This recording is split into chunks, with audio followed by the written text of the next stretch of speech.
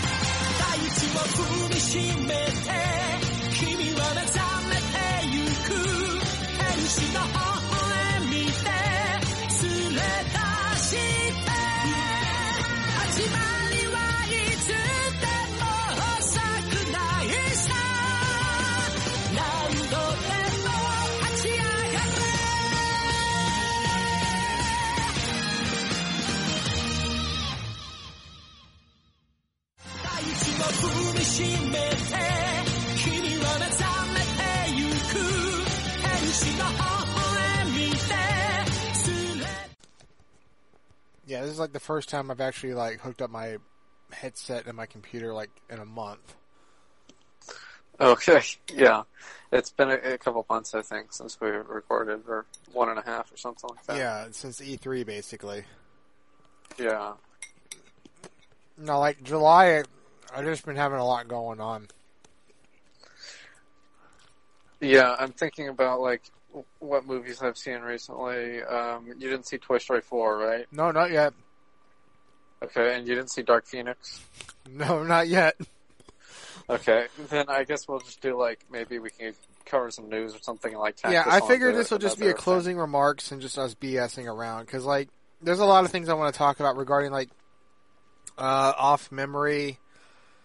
I can talk about more about that Kick Vic disposition thing that he did. Okay, yeah, that's interesting, because we have this person that's been messaging us on Twitter, and they're using like one of our old podcasts as evidence against Vic, and they have like pictures of Vic. Yeah, there's that, how I got kicked off the CN Reborn Discord. Oh my god, yeah, we have to talk about that idiot Icebox. Oh gosh, yeah. I guess I can talk about why I didn't get accepted on the Evangelion zine, like Rebirth Dilemma or whatever it is. I think that's just, those people are just a total amount of spurgs, but whatever. Mm-hmm. That'll be a common theme on this episode, is just spurgs. Yeah, I guess we'll talk about what happened this weekend in terms of gun control and how it didn't work again. Right, it seems like every time we have to record like a closing remarks segment, there's some sort of incident involving guns. Some new incident of people being shot, or a new gun control issue, or yeah. Oh shoot, Rutger Hauer died recently. So yeah, I want to give a RIP out to him too. We found that out because Tim Box of all people was tweeting about it. I didn't hear much about it in the news. I didn't even know. Like it's like he died, and then like a few days later they actually like press released it, and he was just being chill like in the Netherlands in his home country. Like I had no idea. Do you know how old he was? I'm eating a salad right now, so okay, yeah, I can hear that. I've been applying to like a ton of jobs. You can eat and chew at the same time, but Daft can't record if he's been to New York a week ago or something. Who freaking knows? It's always his idea, like, hey, we should get on and talk about stuff. And then he doesn't get on. As if this is like some big ordeal to talk on the chat. I mean, when we're going to learn our lesson not to listen to anything he says. Okay, hold on. Rutger, yeah.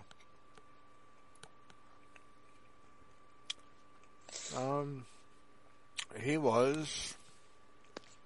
It's not telling me on Google. 75. Okay, yeah, I thought it was something like that. Yeah. I still need to see Blind Fury. Like, he's like a blind swordsman. And he fights crime for some reason. I have like a copy of that movie on my computer. And I have just not seen it yet. Of course, how can you forget him being Count Dracula in Buffy the Vampire Slayer? No, he was on that. Yeah, that movie is not a good movie. The movie version. I've seen the movie, that's right. I was thinking of the show, which I've not seen much of. Oh, no, I will not watch that. I can't get into that show. Like, people are fanatical about Buffy the Vampire Slayer. But that's right. Something like, if you didn't get into it in the 90s, you would have never cared about it by now. Right, I remember, like, in comic book shops in, like, 1999, like, kind of, people would always be talking about that show, and they would be saying, oh, it's the greatest thing ever, but I was, like, too young to be watching it at that point, and I never really got into it, so I've only seen the movie. Which the movie is not great. No.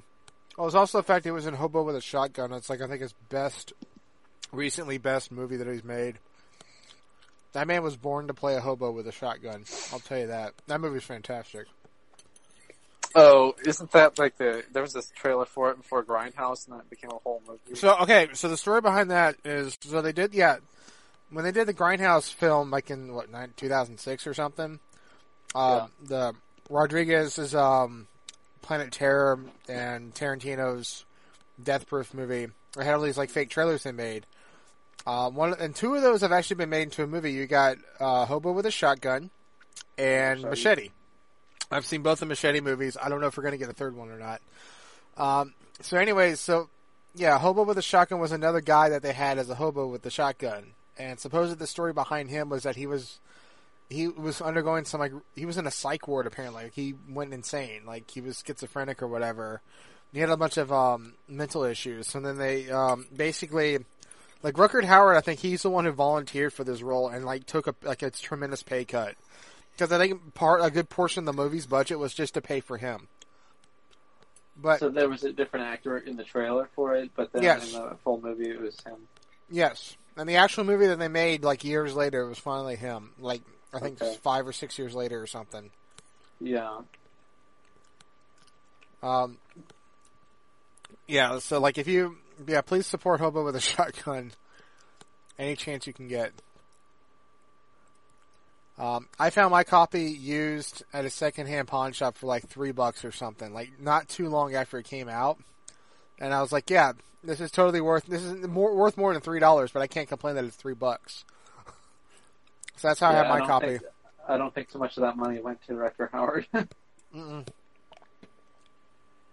Oh shoot, what is it? I didn't know about this until recently, but they made an FP2 or the FP.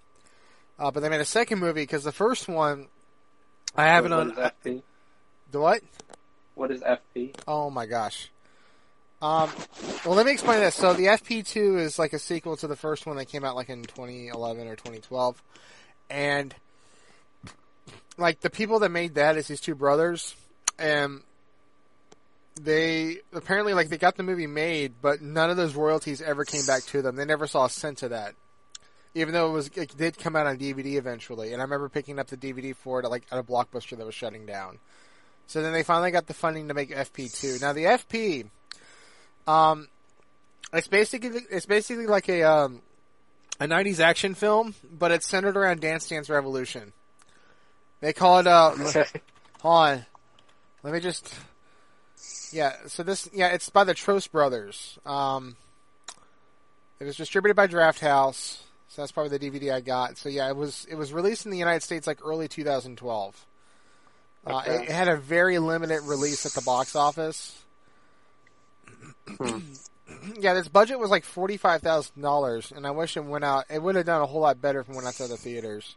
Well, that's pretty low. Yeah, so that's why it was definitely selected.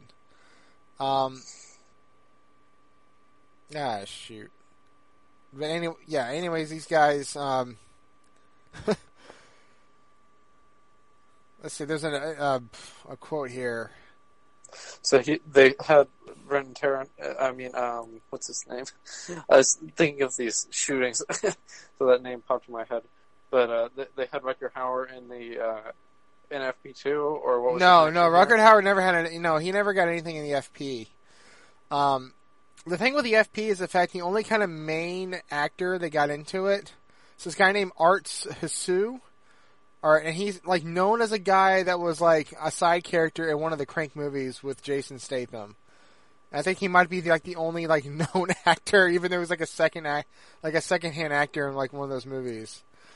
But there's a quote here on Wikipedia where it was like, we were playing Dance Dance Revolution and Def Jam Fight for New York.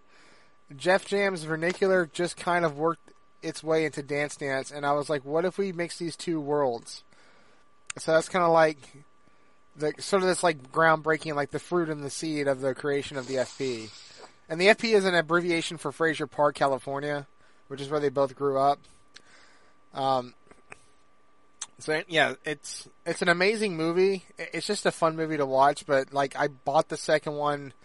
The second one is only available on Vimeo. It's digital right now. I don't know when they're going to get like an actual physical copy, but you can buy it off Vimeo and download it, and download all the extras and stuff. Or you can just watch it on the Vimeo website. But it is. I've only seen like a couple minutes of it so far. I haven't gotten through the rest of it. But it's basically kind of like this one is like for sure like Mad Max meets like Dance Dance Revolution. Like there's a guy that's like the king of like Beat Revelation is the game, and there's some like main bad guy whose name is AK-47. So I have to go through like all of this. Like there's a commentary video for this. There's deleted scenes, and it just looks fantastic. So that is the FP, at least the second movie, which is called Beats of Rage.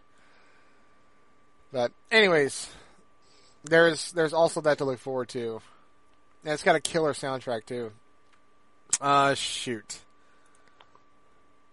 You know, I'm going to get me some cereal. I guess we can talk about something for a minute. I'm just going to grab me a bowl of cereal and eat it because this salad did not fill me up. Okay. What topics did you have in hand? Oh, I guess we can rant about the Democratic debates and how they're a fun thing to watch on TV. Have you seen all of them, or? Well, I only saw the one at the end of June, and then they did one recently that I didn't see that I saw you like doing commentary on.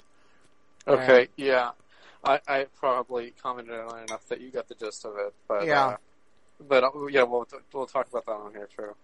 So are you about to go get some food and then? Yeah, I'm just gonna grab like basically a box of cereal in a bowl and a spoon. I'll come back. So give me a couple minutes. You can just mention something, or I don't know. Okay, I'll just leave some dead air for you to cut out. All right, that's cool. Or you can sing. That's what I usually do. Uh-huh.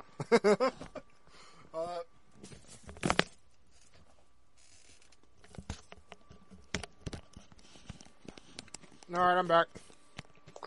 Okay. So what do you want to talk about first? Oh wait, actually we need to do introductions. So for anyone this is their first episode, I am so sorry because we have nothing prepared. I'm gonna crunch on my cereal. So, welcome to the Anime of Yesteryear podcast. If you're looking for a more structured podcast for this episode, you're not going to find it here. But next episode, maybe. I'm one of your hosts, Dustin, and with me is my co-host, John. Yes, we were just introducing ourselves after 10 or 15 minutes or something. And after 5 minutes of dead air. I'm totally prepared for this, so. Well, go on, so man. I guess we should do like a little bit of discussion of anime on here since it is like an anime podcast. Well, I mean, I was going to talk about Vic. That's kind of anime related. But right. Well, I was just going to mention that like Hunter x Hunter has finished on Toonami. Oh, shoot. Yeah, we could talk about that. I forgot. Yeah, and I wanted to give kind of like an overview of that because, I've been I've known Hunter x Hunter for a long time, and I think that I first read the manga on the Toriyama website in like the early 2000s, and I don't think I made it past the Hunter exam arc. ever. I did try to read it again in the mid to late 2000s when Viz picked it up, and I think both times I kind of just read through the Hunter exam arc because I don't really remember any of the other arcs from what I saw on Toonami. They seem new to me. So it's like when I first saw it, I think the thing that stuck out to me the most was the once they finally get to a sort of like mini tournament where I think they're underground or something, and they have to fight 3 or 4 guys, and one of them is from the Phantom Troop. And I remember there's a scene where Killua tears out a guy's heart and crushes it.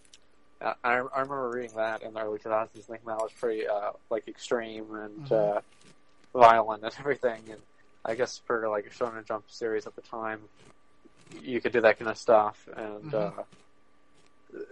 but then a lot of that arc, when I was watching it on Toonami, it really felt a lot like the Naruto Forest of Death arc, where it takes too long, and there's a lot of like going in the forest, and he's like training with his fishing rod and stuff. Then the show in general, I felt like there were a lot of things that really went on for too long, because later on you get after that arc you have the arc where they're learning about Nen and Zen and Ren and all these different slightly different terms that involve these different powers that they can use. And they had this Asian master that I think he's called Wong or something like that. It looks like an Asian nerd essentially, and he would go on and on about all these different powers they could use and all the conditions of it. And I think a lot of people like that about Hunter x Hunter, that it like goes really hard in on the world building. But I feel like they almost did too much of that kind of stuff with it basically just being like an action shonen series. You need a like show not tell kind of as like a rule of that kind of genre. Like these series are really mainly about battles and that sort of thing. So when the narrator would just go on and on, especially in Chimera Ant, that was terrible.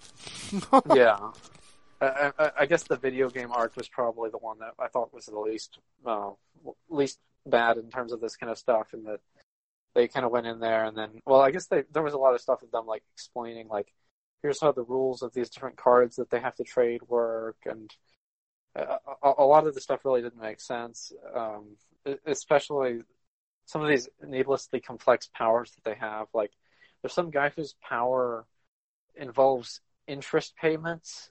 I think it's called APR. Yes. He has like this little spirit with a cash register, and he would just be like, now your interest payments have just increased to 15%, and it's like, okay, what? How is this like a battle? You have accrued interest. Yeah. and just so much of what happened in Chimera just didn't even make sense to me, because they would show like somebody is standing around in the hallway and somebody else is running by, and then suddenly someone will freeze, and they'll be like, at that moment he realized that the great power was all around him. And he would just go on and on and on, and I mean, I think probably this was the best way to watch Hunter x Hunter, and that like I didn't ever feel like a need to drop it or anything, because I was just like, okay, it's on Toonami, I'll just watch it with the rest of the block, and I don't have to deal with like, oh, there's a 1-year gap between chapters or whatever. Like if I had been following them, I guess this one is his the author's illness started, because they had to delay those episodes as long as possible. So then he had like the narrator that had the most voice acting work in the entire series in the Chimera Ant arc. And in that moment, as Killua was coming around that corner, and the other moment, one of the other Chimera Ant people was taking the biggest dump of his life. The strain on his asshole was too great to reach out of the ant's sphincter, I don't know. Whatever. That it hurt like hell. And then in that moment, on the other side of the compound, the king was playing shogi. And in that moment, that was. Tune in next time for Hunter x Hunter. Riveting. Yeah, they kept showing the Ant King playing with this girl with the stuffed up nose. God. And eventually he just contracts radiation poisoning and dies while playing it with her. And of all the episodes, they selected that one to rerun after the series had ended, when they were like trying to kill time because they're having issues with licensing new shows. And I just could not watch that episode again. I know people were probably like sobbing when they watched it or whatever, but not me. I was just bored by it. They kept doing, "Can you hear me now, Ant?" And then, "Yes, we'll just play a little bit longer." "Okay, Kogi, what's the next move?" Oh my god! But and then after that, you have this arc where they have an election, and I just don't think an election is something you should be having in a Shonen Jump series, because none of this crap. This is written by the guy who did Yu Yu Hakusho. This is written by the guy who did Yu Yu. Everyone punches each other and yells and screams, and they have an actual tournament arc where people actually fight. There was no video game thing. They went places and got it done within about 10 episodes, and that was the end of that arc. Stuff happened. So what in the world happened to this author that he had to draw out in Hunter x Hunter? Yeah, I mean, like, when you're watching Yu Yu Hakusho, it's like, if you talk to somebody who likes Dragon Ball Z or something, and they're like a normal person who only likes Dragon Ball Z, like, for instance... only normal people like Dragon Ball Z is what you're saying. What I'm saying is, I don't know if I can take it that far, but go ahead. It's the most normie-friendly anime that people have seen. Yes. Like, because it was on Toonami for so long, and it was so popular. Is. Yeah. And so, like, people in my high school or whatever, like, if they were going to talk about one other anime, they would probably talk about Yu Yu Hakusho, and they'd say, like, "Oh yeah, that's a real man's anime. It's real badass. There's guys with muscles beating the shit out of each other. There's Taguro and Yusuke, Taguro was a beast, and all these, Hiei and Kurama, and all these characters are like really powerful, and you've got this kind of like badass music playing, don don don don don, like this. Yes, that one. I actually like that song a lot because it just echoes in my head. Yes, I love it, and so yeah, like that is a real like man's anime. Like Yusuke and Kuwabara, they're like these like juvenile delinquents that are like constantly getting into fights at school and everything, and they have these hairdos like these Japanese punks from the 80s. It's called a pompadour, right. And they're still in style in Japan. And don't tell them otherwise, because they will beat the crap out of you. I'm pretty sure. Yeah.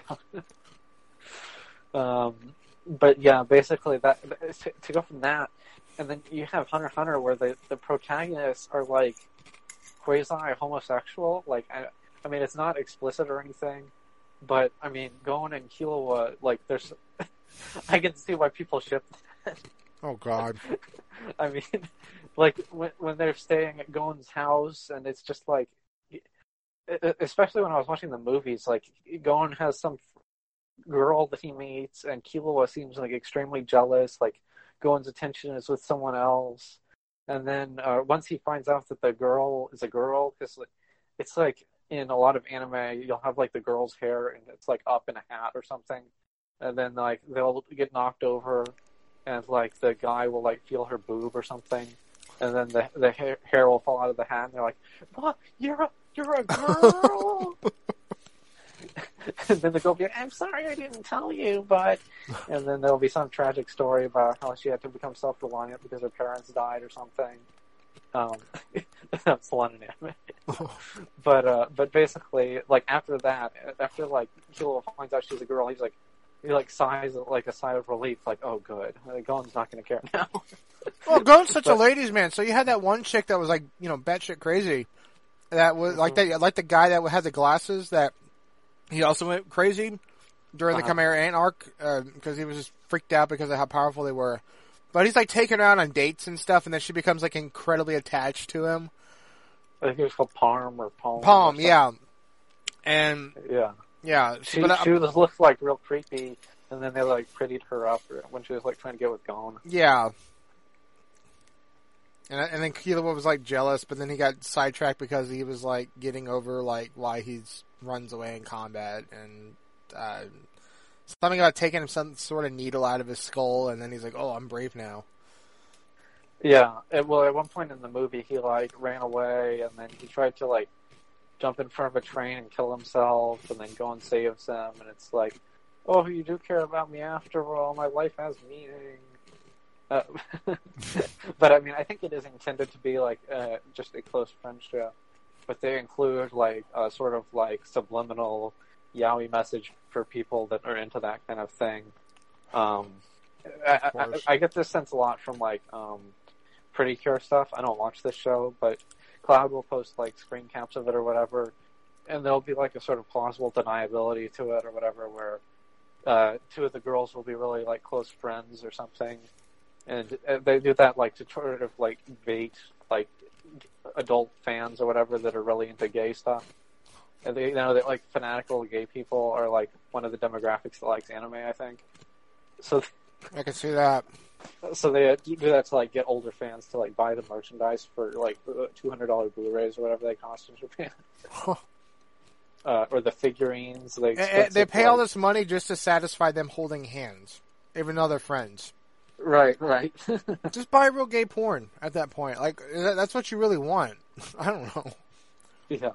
I just kind of look at it, it's like, hey, it's just two dudes that are like really close, and they're like, best buds, and that's what best buds do. So, right. I mean, I didn't see them in the shower, like, giving each other the reach around or anything, so it ain't gay. I think what's really going on with the characters is that Gon is just really like a pure and innocent kid. And Killua feels like isolated because he doesn't like what his family business is, or what they've done to him. Yeah, a new identity, and so he does the hunter exam, and then he's like looking for new friends to rely on instead of having to deal with his brother who is manipulating him. Mm-hmm. But they like sort of like dog whistle to gay people or something. I think. But yeah. Anyway, you do have a lot of like Killua. He'll like freeze and in the hallway or whatever in the Chimera Ant arc, and he can't quite go after Gon and help him with Neferpitou. And Gon, he like powers up when he's fighting Neferpitou, and he gets really tall and like becomes an adult because he was so angry at her or something. Well, so. Yeah, they explained this because I like basically just about killed him. Like he was on the verge of death because, so he was trying to do the same thing Biscuit does. The thing is, Biscuit's she's got a full form. She's like the muscular, butch bitch or whatever. Right. Like she's tough. So that's her regular form, and then it's all her then to condense her down to the little petite little 12-year-old girl or whatever. Well, the image that she wants. Because right, like she's like an old lady, that's her. That's like a little boy girl. Yeah, that's her being like the presented version that she wants people to look at her as. But the real version of her is this muscular buff chick. And what Gon did was the opposite, where he was basically like, I'm this skinny little kid, so then I'm going to perceive myself to be much bigger. And he strains his body and does all that like crazy crap. But it did take out freaking cat girl or whatever. Yeah, he like brutally destroyed her, like knocked off her head and everything. It was satisfying. I'll give it that. And then he got the reincarnation of that guy with the Kite. Yeah, so Kite reincarnates as like a little girl now, and that's all we know. There were some satisfying moments near the end of Chimera Ant where the battle with Neferpitou, that's probably the best battle in the series. Yeah. I would say the top three of that, and the one with Killua earlier on that I mentioned, and the one with the old man fighting the king. He's got like the giant Bodhisattva statue and all that stuff going on. That was pretty badass. But then there were a lot of other battles that I felt were not so necessary. like the wolf guy versus like the octopus guy. Yeah. Yeah, that was. Yeah, it's the whole thing, like, converting, like, being covert, like, oh, this is how I'm going to sneak into the recording room to get past this one guy, and I can't shoot him because I'm a punk. And because of all this detail, just to get in the security room, and the wolf guy gets in there, and, yeah. And then they like, talk or something. And... Yeah, they do. John, that whole arc is talking. Yeah, and then there's this other guy that's, like, he can become invisible. And so he's like holding his breath all the time. Yeah. And so they would show like these long scenes of like there's like the centaur guy and he's like standing around and like the lizard guy is holding his breath and it's like, will he manage to hold his breath in time? Can he manage to do it? And the narrator will just go on and on. And while this guy is holding his breath and okay, we get it. It's suspenseful. Yeah. But I remember that it's one of these things where it's like Namek time or something. Like, I think that whole arc took place in like an hour or something, and it was like half the series.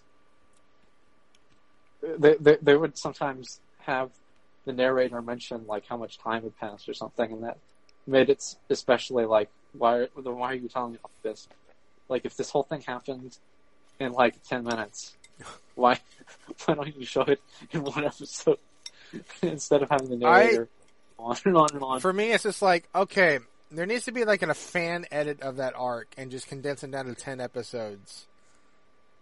Yeah, well, I'm sure it can be done. Where they showed like a split screen of like everything that was happening at once and boiled it down to like 5 minutes or something.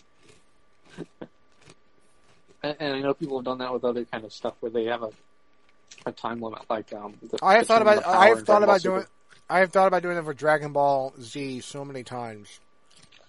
Right. Because I'm not the only one to think that way, where it's like, okay, everything's happening within that 5-minute window that they just keep extending for like 10 episodes or 15 or whatever, something stupid. If you line everything up and you condense it to 5 minutes, that's everything. Yeah, and I mean, that was something that people wanted so much with Dragon Ball Kai. With Dragon Ball Z, they made Dragon Ball Kai to like cut out all the filler moments. But then even Kai, there are parts where it drags, where Ginyu is standing there saying, 80,000, 90,000, 100,000, 101,000. There's no way he can be that strong.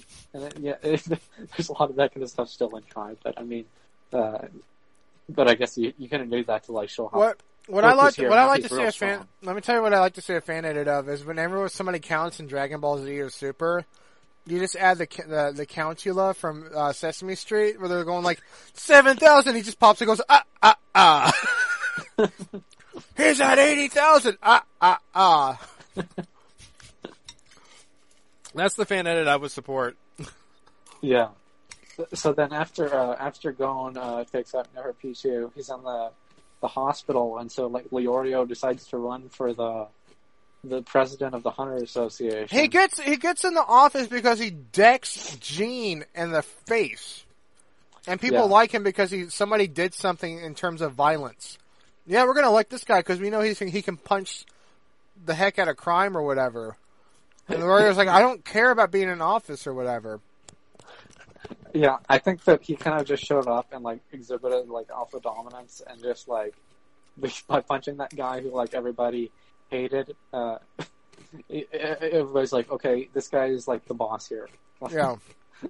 But basically, he doesn't have any plans for running it other than just like he's upset that his friend is in the hospital and he wants him to get better. And so just on the basis of this, like everybody is voting for him and he's about to select him. That's stupid.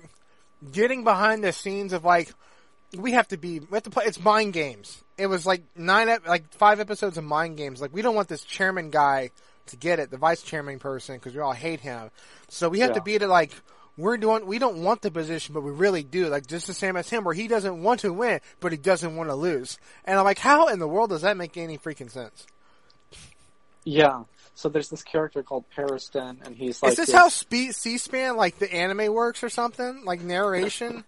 Like the psychic of like these people that go on TV and just like debate, and it's like, do they really want this position, or are they fighting for something they don't really want? I don't know. Yeah.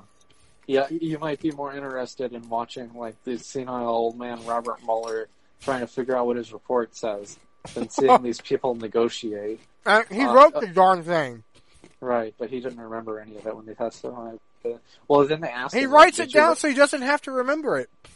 They asked him, like, did you write this thing? And he, like, wouldn't answer the question, which makes me think, like, somebody else wrote it for him. Oh. And he was, like, a figurehead, because he just seems so old and confused. But anyway, this Patterson guy, he's the...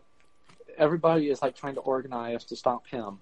They never explain why he needs to be stopped, or what the reason would be that we would prefer this dog girl to the Patterson as, like, the president of the Hunter Association.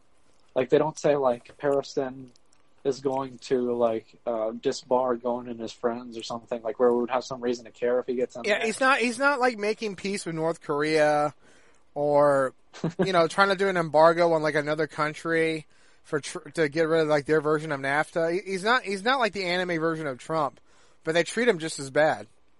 Right. They all act like he's literally Hitler when he hasn't really done anything that bad. Which he's just like a smart aleck asshole, but like that's it. That's his only crime. Like Trump. Yeah, he's just like, I think they all just hate him because he's like this smooth talking guy that he's always like playing some absurd like 4D chess where he's like trying to get other people to run so that then they can get votes, and then he'll tell them to drop out, and then at the end of the arc he gets elected after he makes his only opponent Leorio because he manages to get the dog girl to like endorse Leorio, and then Gon shows up and he's fine, and then Leorio drops out, and then they like Patterson, and then Patterson he resigns after doing all this game to get elected. Yeah, it's like, what the fuck was that all about? Why did they waste like 4 months on this stupid like Machiavellian scheme of this guy to like get elected and then resign on the first day? There was some fucking Democrat in 2016 that had this scheme. Lawrence Lessig, he was like some professor, and he was like, I'm running so that I can get elected, and on day one, I'll appeal the Citizens United Supreme Court case, and then I'll resign. And it was like, wait, why are you running for president? If you have just one thing you want to... But this guy, I think he was like, I don't know if Patterson even did anything. Maybe he said like, we'll reform the bylaws and then have another election or something. I don't remember what exactly he did. But that whole arc was just like a total waste of time. Yeah.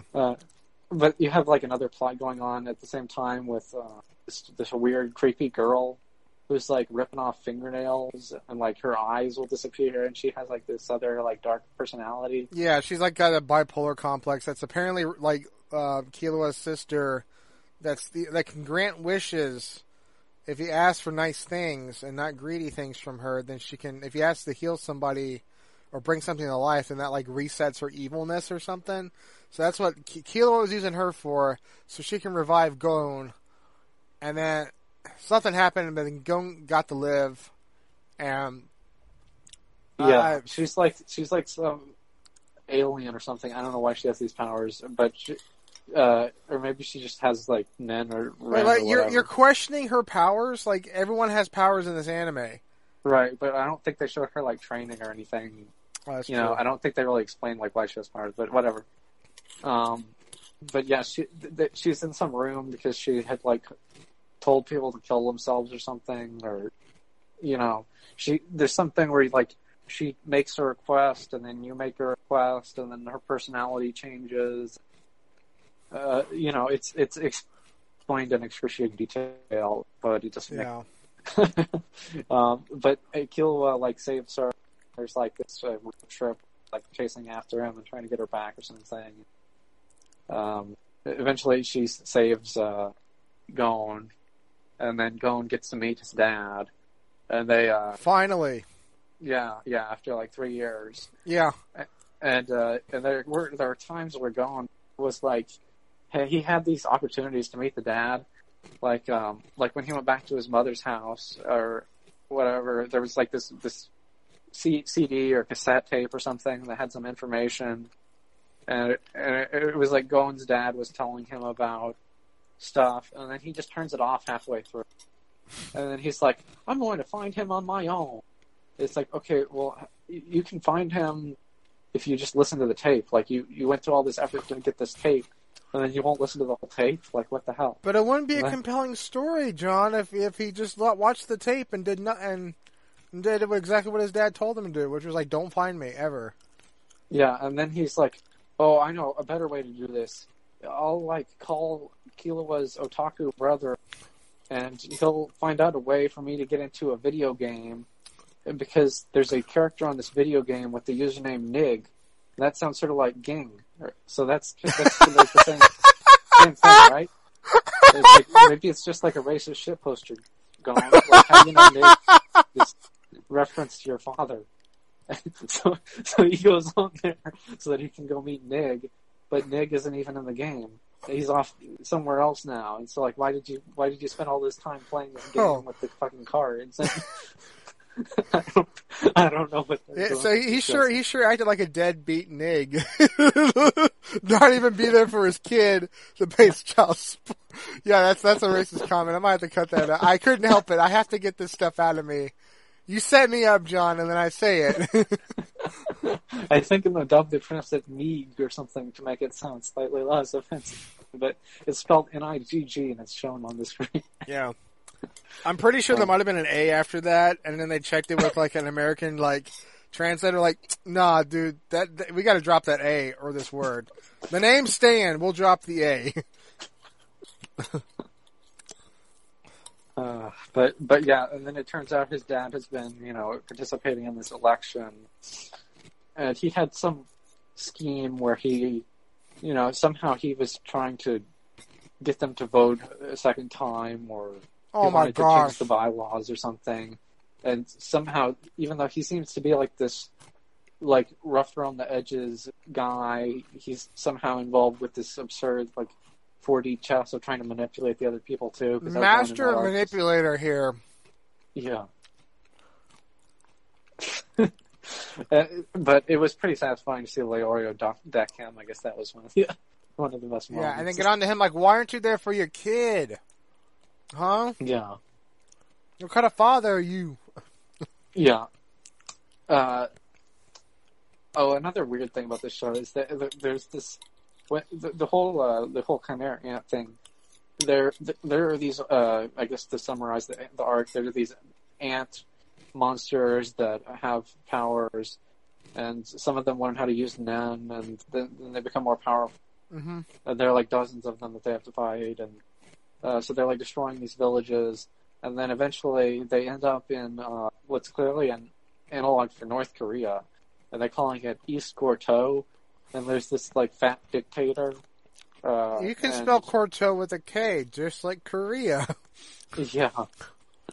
And I was curious, like, how long has this arc been running? Because I think it's probably the longest running arc in anime, if you look at just the amount of years that it ran, not the amount of chapters.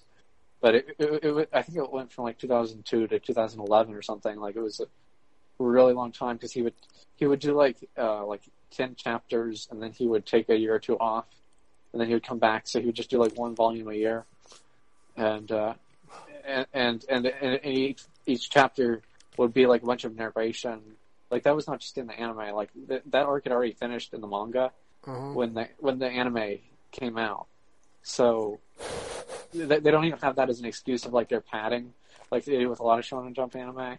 Like, they just chose to like adapt it the way it was. And I guess they assumed it was like, okay, he's gonna make more chapters so we can add on to like the voting arc. No, we'll just cut the anime off here. Yeah.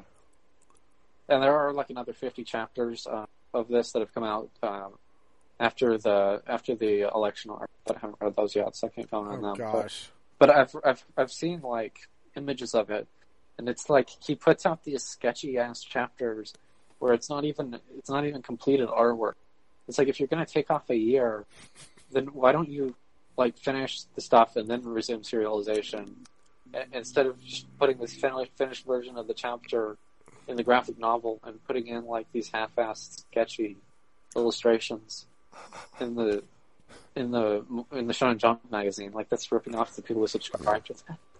I just imagine like he's like kind of just like I think the publishers are showing up to his hotel. Like he's like apparently sick still. Yes. And I guess like I don't know if they're coming to his house or his hotel or his hospital bed. These publishers with like a gun pointed to his head, like just draw us 5 pages right now as I hold this to your temple, this 45 to your temple, and he just like quickly sketches something, and he's like, gold, Aquila, or they're walking, and he just like off the cuff makes up something, and he's just like, oh crap, I got to make a whole arc off of this. Yeah. But this series is like incredibly well regarded. It has like over a score of 9 on MAL, and I don't think it deserves that high. It's a good story. I'll give it that. It's a good story. He's been working on it for 20 like close to 20 years or whatever, 20 years at this point. Right. But it's just kind of like, man, just whatever that score is, it's got to go down a little bit based off the Chimera arc. I don't know. Yeah, I think maybe the fact that Madhouse animated it helps. Like there are not really any like animation errors or anything that you might notice in like a Toei anime. Yeah. Madhouse, the only company that can take a crappy manga and make it look pretty. Right. I don't think Pierrot is too bad either, but there are some times where Pierrot's animation sucks. In Naruto or Black Clover or whatever, where sometimes you'll have like a really, really fluid and amazing looking like fight scene in those shows, and then sometimes the characters will be standing there like cross-eyed and their mouth flaps aren't moving, and it's like, oh, well, you've got like a different budget on some episodes than others. But yeah, I think Madhouse definitely helps the reputation, because if you look at like the 90s anime score, I don't know who animated that one, but it was not Madhouse. And the score for that one's not as high on there. Yeah, but that was... I've seen a couple episodes of those, of the 90s one. Okay. They only covered up to like the first couple of arcs, if that. Yeah. It was on television. They only got to part way through the York New City arc, where Kurapika is like fighting the Phantom Troop and all that. Okay. Yeah. And Viz did a dub of that in like the late 2000s, which is now out of print, and I think it had different actors than the new dub. Well, regarding the for the Japanese voicing, Keiko Han did the voice of Gon, and then her daughter is doing the voice of Gon for the new series. Yeah, I think that's how it went. Well, I didn't know that. I believe so. Is it Megumi Han? Megumi Han, that's it. Yeah, that's her daughter's name. Okay. All right, hold up. Well, the name sounds familiar from maybe something else as well. Well, you'll know Keiko Han because she was Lala Soon in Gundam, and she did one of the Sailor Scouts. So let me go ahead. And in the dub, it's the woman that I think she's called Erica Menendez that voiced that main girl in Kill la Kill also. Okay. Dang it. Let's see. I figured there'd be a cast here. I just have to go to Anime News Network and get this. Okay. All right. The one from 2011, I think, is when the Madhouse version started. So if you see like 2 versions listed, there's like 1999 and 2011, 2 years. All right, wait. Alternative retelling. This has got to be it. Okay. All right, hold up. I'm checking.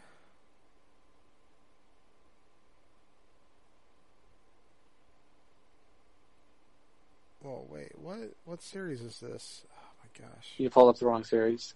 No, I think I got the right one. So, okay, it's actually Gon. It was voiced by Junko Takeuchi. Oh, really? Yeah. Well, so, is that also a famous actress? I'm really not too good with the Japanese actresses. All right, so let me go ahead and check.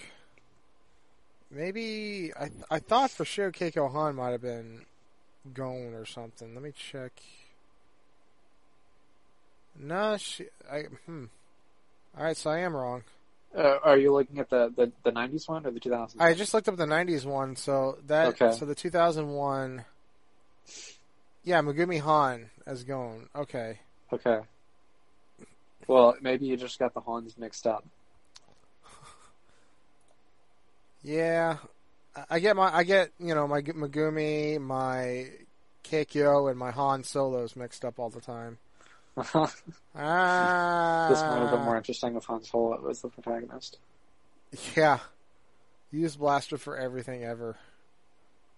Well, one thing that's kind of weird about these shows, One Piece did this too for a while, is where they will sometimes like write off the supporting cast for a long period of time. Like Kurapika just drops off of the face of the earth halfway through this series. Yeah, so they brought him back for like 5 seconds in the last episode, and he's just got a bunch of those eyes in jars. Because he's like going after, like, I guess the people that killed his people. Mm-hmm. So, like, that's his revenge thing. But we haven't heard hair of him since, like, the end of the Phantom Troop arc. And then, like, for a while, the show was, like, all about him for, like, several months. And then he just, like, dropped from it for a while. Yeah. That was another one of my favorite fights in the show, was when he was battling that big guy with his chain. Yeah, I know what you're talking about. Yeah, and in the movies, I just watched the 2 movies the last week, and one of them there's a villain that can bring back dead people and make him do what he wants, and so he brings back the Phantom Troop guys that got killed, and so you get to see the big guy fighting again, and it's pretty epic as well. So I thought the movies were pretty well animated, and since they had to wrap up the story in 90 minutes, they were actually well paced, which I thought was a relief compared to the show. It's kind of like when you're watching a Dragon Ball Z movie and you're like, oh, thank God I don't have to see like the fucking Ginyu frog here. Like it's just going to be like Goku fighting Turles or whatever, or Broly, and it like gets straight to the good stuff, and you get a whole story in like an hour or an hour and a half, instead of having to sit through like a bunch of filler. Even though the movies are technically filler in the sense that they're not like adapted from the manga, but you know you can tell like an original story about characters that you didn't create. Like that's not a stigma that I really buy into. The whole thing about like all filler is bad because it's not written by the original creator. Or, you know, I think that's kind of like a silly thing that some manga fans get into. Mm-hmm. But you know, like Madhouse, they animated it really well. There were some big battles in those, and I thought they were pretty good. I know there's also OVA series that were never dubbed. That came after the 90s show, and I don't know, maybe OVAs can have some pretty good budget. I'm not sure how well those were, or how far exactly they got with those. I think they might have gone through Greed Island with those, the video game arc. And then I don't know if they got to Chimera Ant or not. But yeah, I guess that's probably all that there is to say about that show from my perspective. Do you have anything more to say about it? No, I mean, I enjoyed it. You know, like it was, it's a good shonen. It's an entertaining shonen series that I kept up with. Because like once they once they took off One Piece, didn't those two run together at one point? Yeah, I don't want to totally bash on it or whatever. There are some good characters in it and stuff, but yeah, they did have it on at I don't know. Maybe they actually put it on after they dropped One Piece. I'm not sure, but they had it on pretty late in the block. Mm-hmm. It was at 3 a.m. at the end, and now they've dumped My Hero Academia at 3:30. At one point, they're going to dump Dojo at 3 too. So it's kind of, I don't know if that's like the kiss of death. Like they're not going to bring in the next seasons of JoJo and My Hero, or what? But interestingly, like the ratings for My Hero have actually not dropped, even though they moved it from like 10:30 p.m. to 3:30 Yeah, because it was a.m. it was doing like fantastic in the ratings, and then they dropped it to that low spot. Yeah, are they done airing it, or are they? No, there's 2 episodes left. Okay, but it's got like it's got this like the second highest ratings in the block after Dragon Ball's. Well, third highest after Super and Titan. But now that Titan's gone, it's probably going to be second highest, which is incredible because it's on at the very end of the book. But I guess so much of the audience watches this like on DVR or watches the whole thing that the ratings are like really pretty stable throughout the night, even though they look low compared to where they were a few years ago. They must still do well enough for the block to continue because they're still able to pick up all these big series and they're developing like original series like Samurai Jack season 5 was on there, and then they're doing Primal by Tartakovsky is coming up, which looks like it's gonna be like Caveman or something. And there's supposed to be some sort of Blade Runner animated series that is being developed that I think will be on there. Have you heard about that? Maybe I can't remember. If it was, it's been a while. Yeah, I think it's been announced last year or something, but I think they're taking the time with it, but it'll probably be pretty badass. I still need to see the Blade Runner too. The 2040 or whatever it was called. Yeah, no, that's a good movie, because I saw that in theaters. And I think Scavengers, there was like a short called Scavengers that they aired. Yeah. And they're going to make like a full series out of that, I believe, that will air on Toonami. I remember seeing it on April Fool's Day when they did the Japanese film. I think they aired it then. Yeah, they did. It was like the last thing on that block. Yeah, and it's like this weird planet where there's like all these different creatures eating each other, and there's some like astronauts checking the soil or something. But it was pretty like visually interesting to see, even though there was like I don't think there was really any dialogue or anything.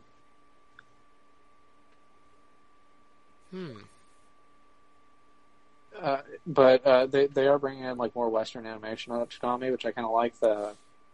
They brought in Genlock, which is a pretty weird choice, which is this digital series that is made by Rooster Teeth, and I've never seen any of these Rooster Teeth series, but I know they're very popular. I got into Red vs. Blue like the first 2 seasons, and that's the only Rooster Teeth thing I've ever kept up with. They've been around for a real long time. Like I remember people telling me to check it out when I was in like middle school. Yeah. And I think even then it had been like 15 or 20 years. Like they must have been somewhere else before YouTube, like Newgrounds or something. But man, I don't know where they're hosted. They must have had their own website, and then by word of I remember reading about them. And a segment of like the local paper for Raleigh, like the News and Observer, because they had like a text section, and somebody did a write-up review about Red vs. Blue. That's how I first read it, knew about it. So I think I Googled it or I wrote down the website or something, and I remember I got the episodes, I think probably off of like Winamx or something, and so I just like kept a bunch of them over the years. And, of course it's low quality because this is like 2004. But yeah, I've still got like those episodes like probably on a data disc somewhere. Yeah. And I enjoy the heck out of what I saw for Red vs. Blue. And they just kept making more and more seasons because they kept making more Halo. Yeah, and after that they made this show called RWB1. Oh, Ruby? Is that how it's pronounced? That's how I've been told it's pronounced, yeah. All right. I'd never seen any of that, but I did read the manga when it was in Jump. And it didn't really make any sense to me, but I think it's made for the fans of the show. Gotcha. So, and then this Genlock thing is like, I think they're trying to go for like a Pacific Rim or a Gundam kind of vibe with it, but they animated it like it's like weird sort of cell shaded animation, like from the early 2000s, like Dragon Riders or Stormhawks or that kind of thing. And I don't know, it's kind of weird looking, but for a YouTube animation, I guess it looks pretty good. Or I don't know if they're on YouTube, or maybe they're hosted on their own site. But for digital animation, I was very impressed by it, but I I don't know. The story and the characters didn't interest me all that much. They just aired the first episode last night. And supposedly they cut out 6 minutes of it, which must be pissing off some people.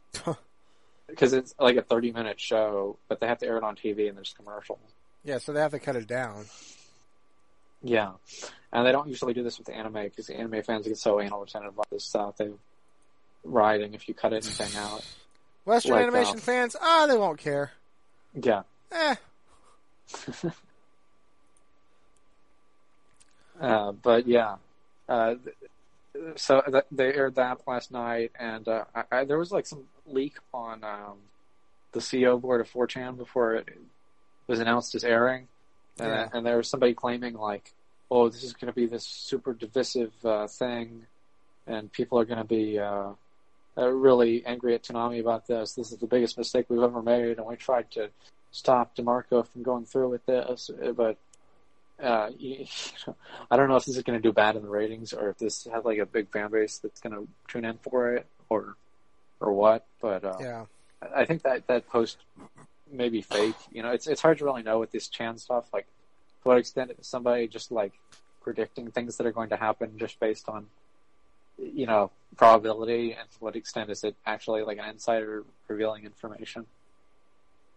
Because sometimes people will say like, "Oh, Banjo-Kazooie, it's going to be announced for Smash Brothers," and it's like, okay, well, they're just saying that because that was like a popular video game character in the 90s, and people have been writing Nintendo saying that that they want them to do that, and so it's not like when somebody posts that on the video game board, like they have inside information 100% or anything, and then this even carries over to like the political boards on these Chan boards where, there's supposedly a manifesto that was posted there about this shooting that happened over the weekend.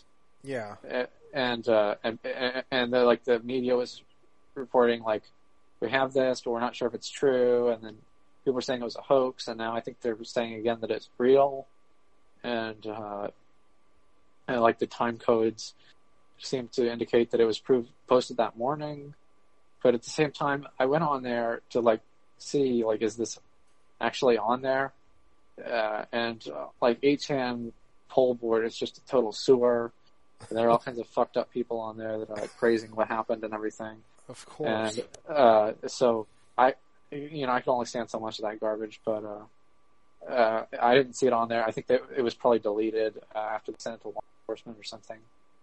And so now there's this controversy over like, should this site even be allowed to exist when people like post on there saying, "I'm about to go kill a bunch of people," and then there are people like egging them on in the comments or whatever. And so Cloudflare, which hosts them, is considering dropping them, and they said, "Well, for now we're leaving it up because we want law enforcement to be able to see what's going on and have evidence and motive and this sort of thing for when people choose to do this sort of thing."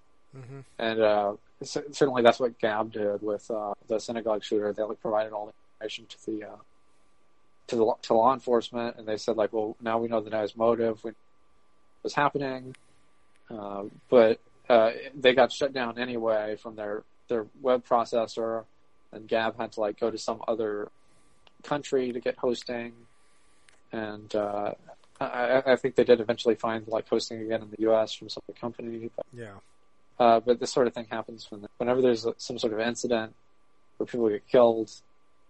There becomes all this issue of like, well, we have to do something. There was like this all caps trend on Twitter, do something, and okay, it's just like an emotional outburst. It's like, do what? Yeah. Like, can you be specific? Some people are saying we have to get rid of the First Amendment. We can't have free speech anymore because some people say naughty things on the internet, and some people are saying, "Oh, guns," because that's the reason. And then some people say, "Well, we have to get rid of the video games." And I can't believe that's back, the video game discussion. Yeah, and it's starting out by a Republican from California. It's not even Jack Thompson anymore. Everyone laughed at how ridiculous Jack Thompson thought on that. He was the only advocate for us, so now you got these more people like coming up there like, it's the video games again. Like, we already went through this. Yeah. And I'm not totally denying that like some crazy people might play video games and like everybody plays video games, John. I mean, like, right. But that's the problem is like is stuff that millions of people play.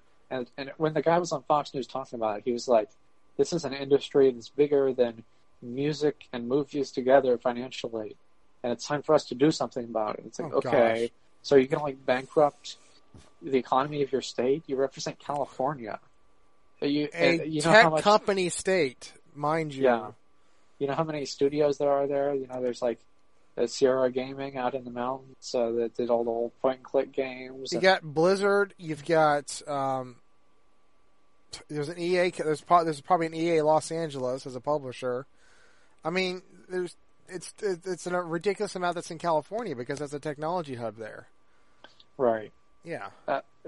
And so it's kind of like these Republicans. They're not entirely wrong when they say like, you know, maybe some crazy sociopaths play video games, like to prepare themselves to kill people or whatever. Maybe, but it's like one person abusing something doesn't mean that other people's freedom to enjoy themselves should be gone. Yeah, and the same can apply for guns.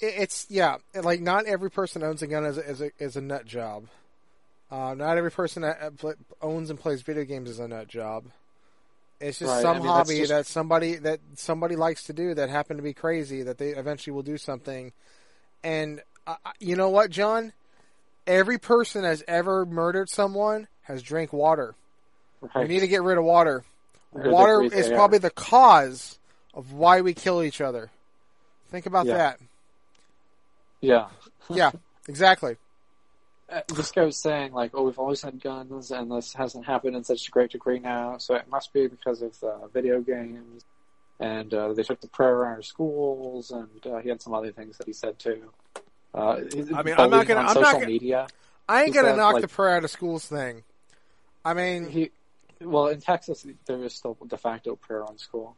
Like when I was in middle school and high school, you have the Pledge of Allegiance, and then you have the so-called moment of silence, which is the period where you're expected to pray. Well, we have that in South Carolina too. Right. My thing is, it's like I understand, like people, like everyone's not gonna believe the same way. I mean, like.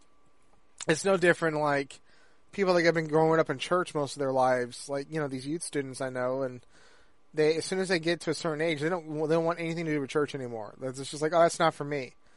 Because I guess it didn't either apply for them or they just didn't see a need for it. And no, you can bring, like, you can put people in an area. It doesn't mean they're going to, like, you know, they're going to grow up with that. They're going to do their own thing. And you can't stop that. You can't change that for them.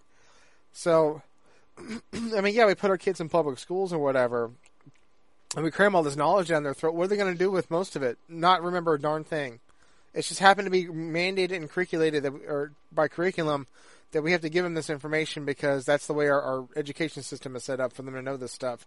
Even though they may, at most, retain 15% of whatever they learned in school, on average. 10 to 15%, I'd say. But like, so like, even if they had, people are never going to use them. Yeah, but even like if you had like, you know, oh, they took prayer out of school, it's like, you know, I think if you had it in a school, like students have a right.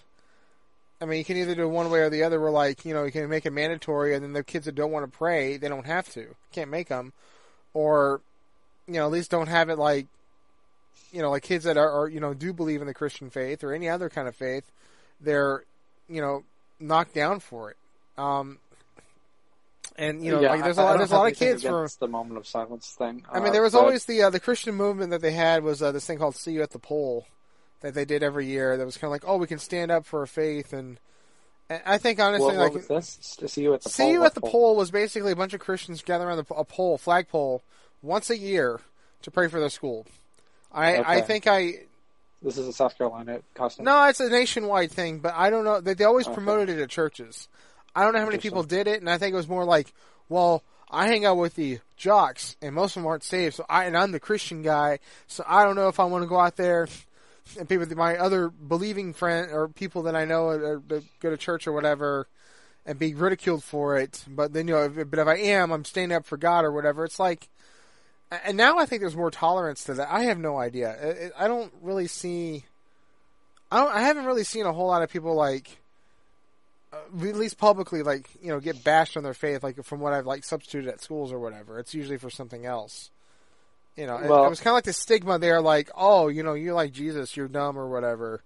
And anyways, that's a whole other thing. But well, now we're getting to like a new kind of the new culture war is like immigrants versus like gay people in schools, because there'll be like a curriculum where you have to like recite all the letters of the LGBTQIA acronym, and it like explain in detail what they all mean on like a homework assignment. And like the Muslim parents will be like, we don't want our kids doing this, or like the African Christian immigrants will be like, yeah, we don't believe in this. We don't want our kid taking this class. And it's like you can't opt out of it in California and in like the UK and all these other places that are starting to have this as part of their curriculum. I just take the failing grade. I mean, right? Yeah, but just write. Like, I just write on the sheet of paper, not doing this. I'll take the 0. Yeah. Well, when I was in middle school here in Texas, they had this class. Sex ed was part of health class. It was just like 1 week or 2 or something. Now this is middle school, right? Yes. Okay, now I don't even know if they even do sex ed anymore, and I think that's a shame because I had it like in 5th and 6th grade. It was a brief thing, but at least it was kind of generic. It was kind of like in 5th grade, it was like an overview or like, oh man, my body's doing weird things. Okay, like what? And then they show like a cartoon diagram, like here's how a penis gets erect, and you're kind of like, wait, why does it get erect? Why does it have to do that? Oh my God. And yeah, yeah. And then you learn about like the menstrual cycle and stuff like that, and a lot of us just giggled about it, and the teacher's like, guys, shut up, this is serious. And in 6th grade, by then, everyone like was looking at naked people of the opposite sex or same sex. But we didn't really mention homosexuality much. It was mostly just the opposite sex. Like, okay, we got, we're noticing that women in lingerie on TV are really, really hot and attractive, and I get a boner every time I look at them. So I think that's all related to that somehow. And then they kind of like, okay, that's how your body works. And that was about a week, and then like that was it. And I don't even know if they still do that. And I think that's like, and they should. But I mean, I guess for them it's like, oh, you got these parents like, oh, we'll teach our kids about sex, and I'm like, there's some parents that like do a crappier job than what the government does. Right. A lot of parents never bring it up. Mine certainly never. Yeah, they're like, oh, you just got to do it when you get married. Okay, so I have these desires. What do I do with them until then? Well, they're either dirty or they're shameful, or it's just crap like that. Like you gotta. Yeah. There is a sort of leftover of Victorianism or Puritanism where people you don't want to talk about this stuff. That is more aestheticism coming from the church. And that's still there. It has its ugly head, and people still like to preach on it. And it's just like, guys, come on. Yeah, I mean, but at the same time, I can sort of like retroactively appreciate it in the sense that if you look at the sort of stuff that's going on now, that doesn't seem so bad. Like if this was like a widely belief still, there would not be things like the slut walks and all these kinds of things that are probably not so good for women overall. I mean, they may think it's empowering or whatever to like march around in the streets in lingerie, but I don't know how that really is actually improving anything. I mean, I as a single, like, it's one thing as like, okay, you're going to do it as long as I can check you out and look at you and enjoy how beautiful I think you are, and you don't judge me on it, and I don't get slapped in the face, we won't have a problem. But, if they do that, and they want to do that as a way to shame men for looking at them, that's when I have an issue. Because, it's stupid like that. It's like demasculating men is like the new culture trend now, and that's just evil to me. And it should be to every guy. Well, a lot of these people, whenever I see like an image of it, and maybe people are selectively taking images that look the worst, but it's usually like some obese woman, and she's like on top of like a police car, like flopping like a fish naked or something at one of these events. That is not hot. It'll be one of these bizarre things like that. There was one where one of them was like trying to dance on top of the police car, and then they like fell off the side of it, and then they were like writhing on the ground, and it looks sort of like, like when Peter in Family Guy like falls over and he's like holding his knee for like several minutes. Yeah, and he just goes on and on.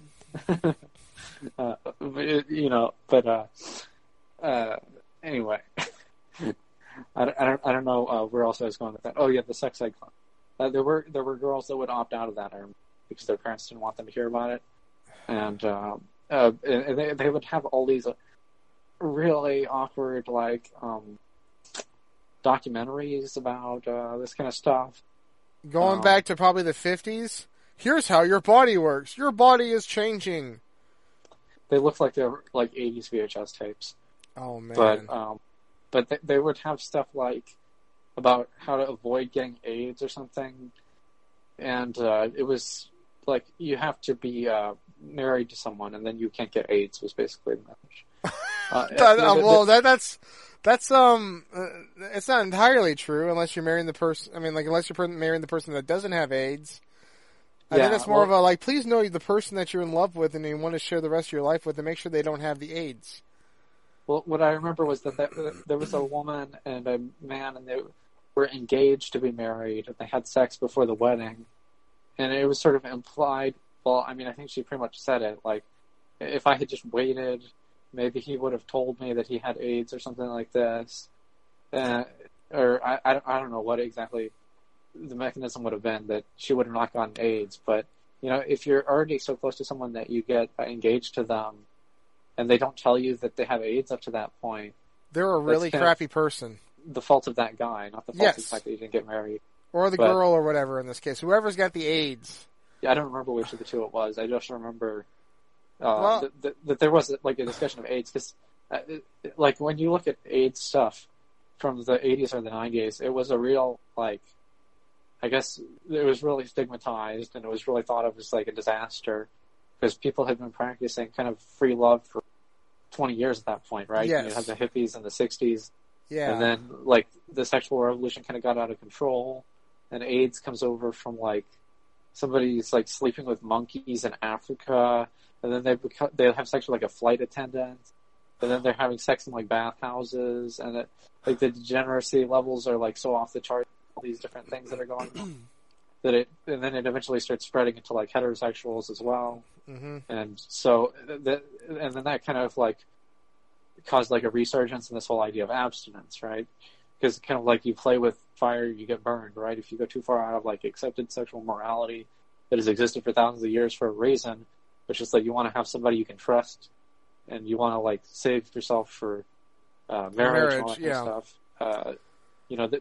These customs developed because. That way you don't get diseases because people are not doing things they shouldn't be doing, like sleeping with animals Well, John, for better or for worse. So. Right, and so I guess maybe like that could cause people to become like more sexually responsible. Like if you like the kind of stuff that was going on when Kavanaugh was in high school versus the kind of stuff that's going on now.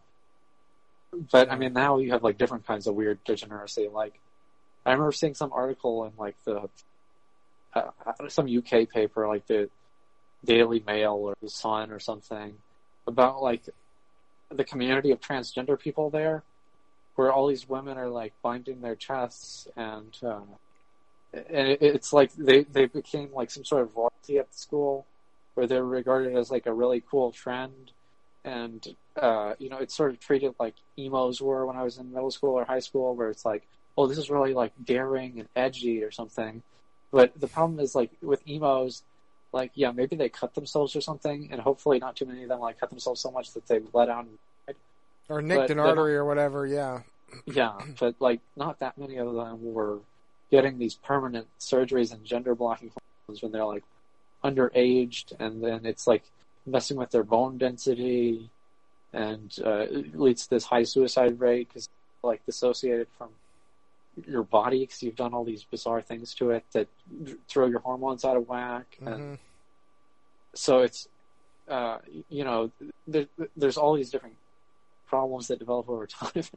I don't know I don't know how long this trend is going to last, but it seems like it keeps getting crazier, where you have like these sports where women can't compete anymore because men come in and they say they're women, and but they still have like fundamentally like a larger body because they're males. They have different muscles, different skeleton and stuff, and like men are just in general like on average bigger than women. and more physically able and powerful than women because that's how they're designed. Right. And people, they don't understand this, and so they think things like, why aren't the women's soccer players being paid the same as the male soccer players? And so people are like watching the male soccer players more. The ratings are much higher. There's more sponsorships. It's all ratings. Yeah. Yeah. Doesn't matter how well the women are doing. More people want to watch men's soccer. The reason is people want to watch peak athletic condition people competing, and the people who are the peak athletes are generally men. And there is like a market for women's sports too, because women like this kind of stuff as well. And that's fine, but it's smaller because I just know that every time women's sports has started up, it does eventually fail. Like there was the WNBA, the Women's Basketball Association, which did have a good run for a while, and then that went away. There's still the Women's Soccer League, which I think that's probably one of the biggest things. Yeah. I mean, really, like the only thing I like watching regarding women's sports is like during the Olympics, like I'll watch women's events, like I'm only kind of watching it because if there's a cute girl that's on a team for a country, like I'll definitely watch it because I think they're cute. So like I'll pull for Iraq or whatever. There was a really I think there was a pretty woman I found really attractive for Iraq. I can't remember what she did, but I was like I will definitely pull for Iraq for just that one sport because she's in it. But that's been years, I could see watching the swimming or something like that to see the in their swimsuits or whatever, but or weightlifting or gymnastics. Gymnastics they're really teenagers, so it's kind of like there's nobody really like in their 20s that does gymnastics. They get to a certain point, and then it's kind of like okay, you're done. Yeah, figure skaters, I think they're in peak physical condition. Yeah, I mean, all of these that's are really probably pretty, top level in terms of just to have your body be that honed, but yeah.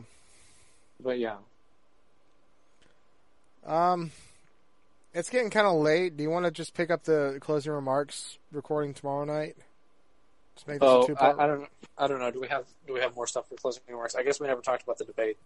I want to talk about the disposition with Kick Vic. The whole thing with the CN Reborn thing. I gotta get Reborn pretty quickly. Like basically, they just kicked you out because you hadn't posted anything in a few months. Okay, well we'll end this part here, and then we'll get on to the other stuff tomorrow. Right.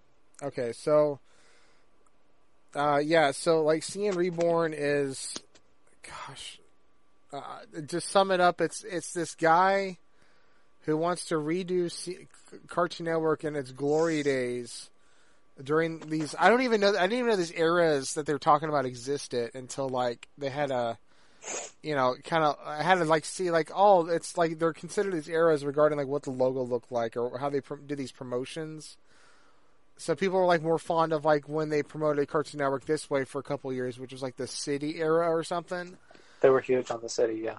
Yeah, so I remember, I was like, oh, I remember these promos. I didn't think anything of it because I just watched it for Toonami at the time, or Ed and Eddie or whatever. Yeah, by the time the City came around, for me that was already after the peak of Cartoon Network. Yeah, I mainly remember those bumpers from when I would record Dot Hack Legend and Gundam Seed and Cyborg 009 and stuff on Friday night because they would air without Toonami packaging, even though that was de facto like a midnight run type thing, where they would air that same kind of stuff. And I do remember seeing like Robin and Raven like hanging around in the city or whatever, and but I mean they're not that incredible. A lot of them are silent. They are just standing there and like an image of like a building with or something, But these guys are really, really into it, and they're like trying to find the source code file. And I remember kind of like busting their balls on this kind of stuff because they like were claiming like they knew what building they were in like Australia. And I was like, okay, you guys need to like dress up as like a kangaroo and just kind of like hop in there and just steal the files.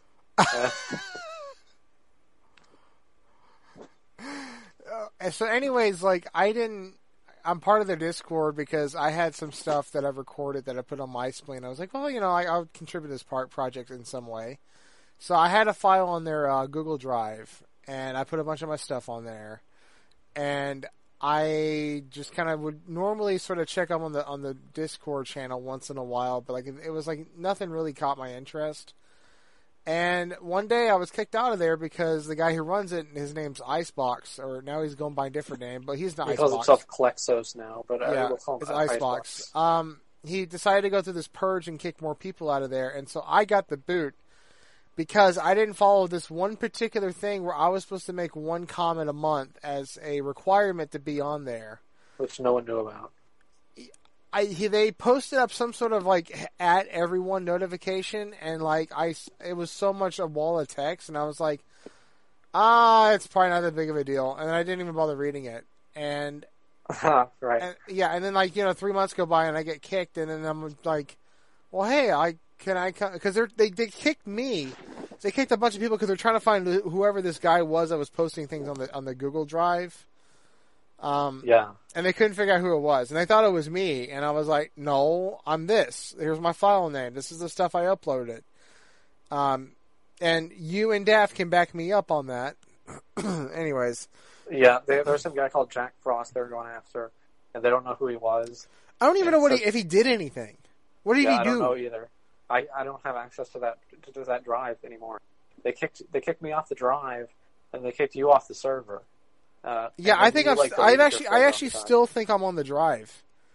Yeah. Yeah, which is weird. Like they kicked me off the server, but then like on the drive, I still have access to their stuff. So what I did, I was like, hey, because you're trying to get me back in. Yeah. And you got that one like blackmailing or something. Yeah. You're like, oh, he's got Kenshin recordings, which I do. I just haven't done anything with him. And then you got that one Alicia bitch who was just like, oh, he's trying to blackmail his way, or beg for us to come back in here, and she was like completely rude to me. And I'm like, I never even talked to you. Like, what? Like, who do you think I am? Yeah, I didn't even. I barely know who she is. I kind of stopped reading the server at the time she came in. Yeah, exactly. It became this like sickening, like lovey-dovey stuff with her, and the Eds kid who was always like trying to get into her pants or something.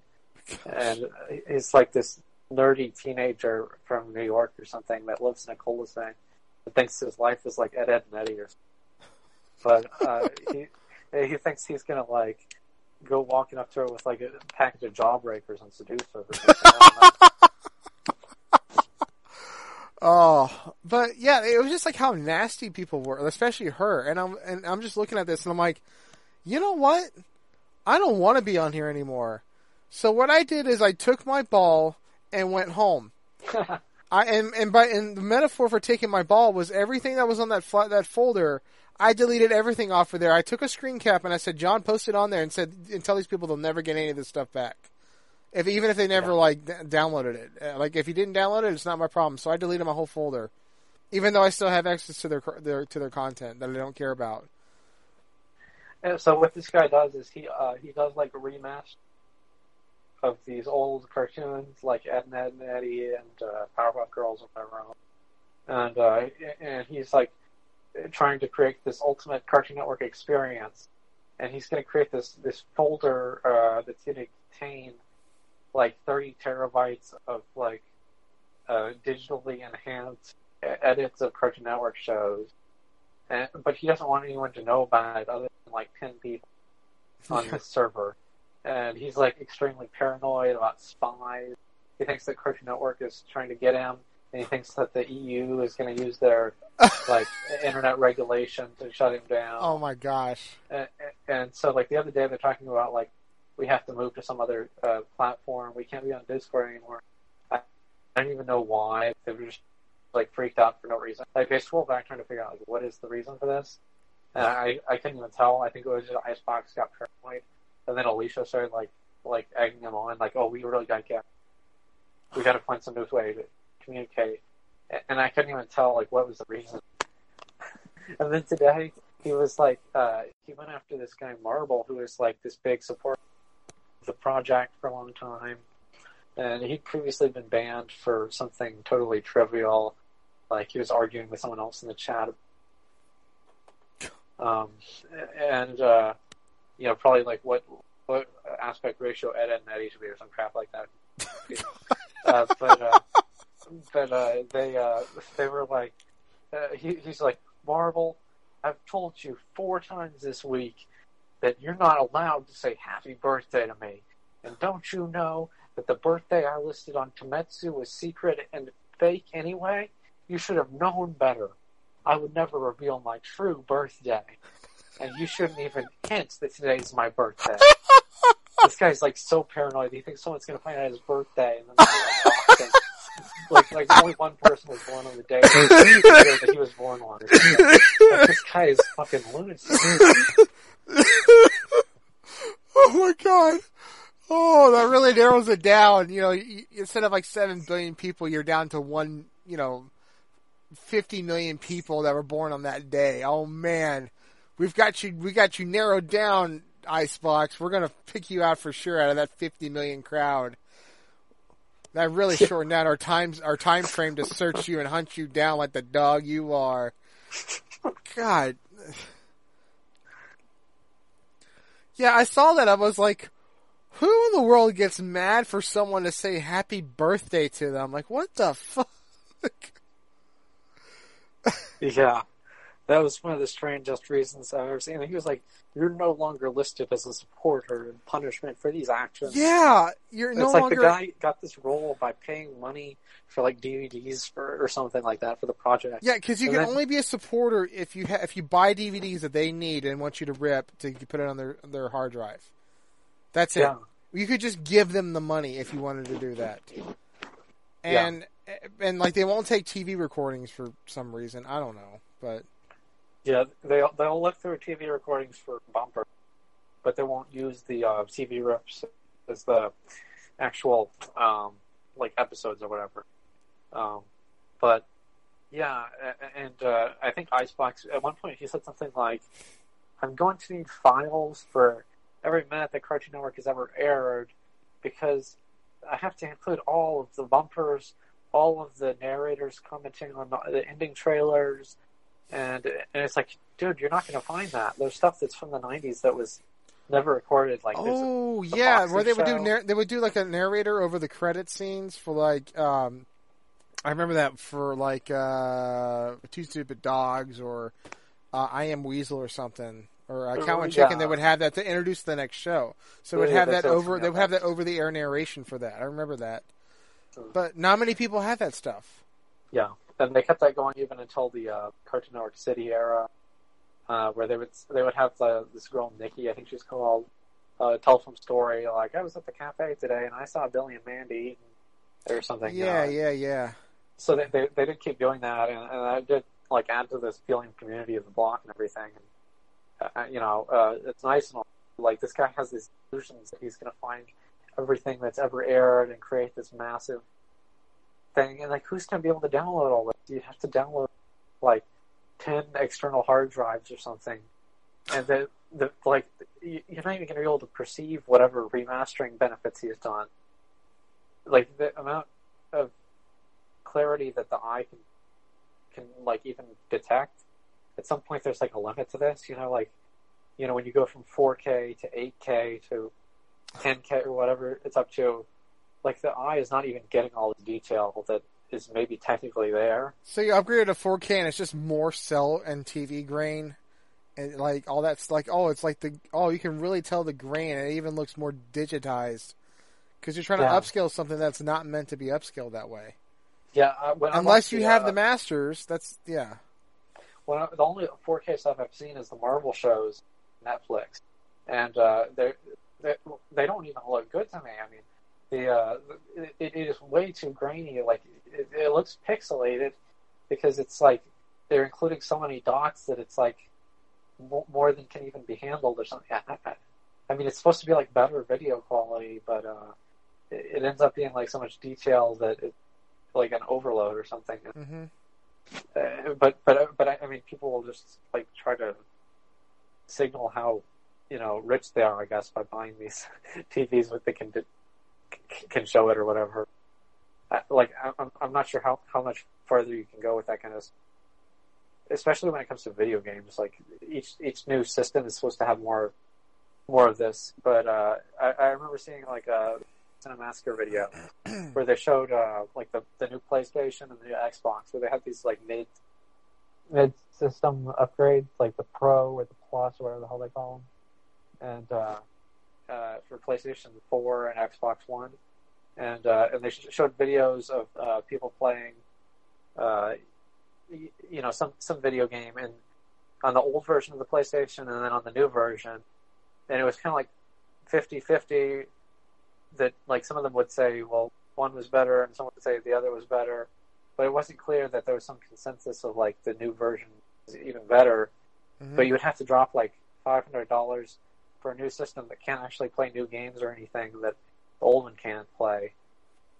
It's just more pixels, but it's not. It doesn't even necessarily look better.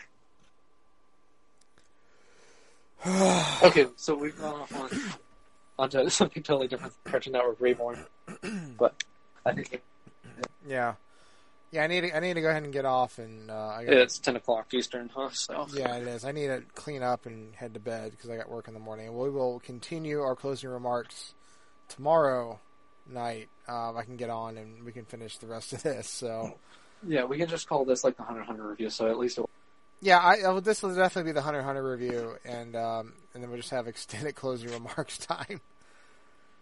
Yeah, we can talk about Biden or whatever. All right, cool. All right, later. All right, later.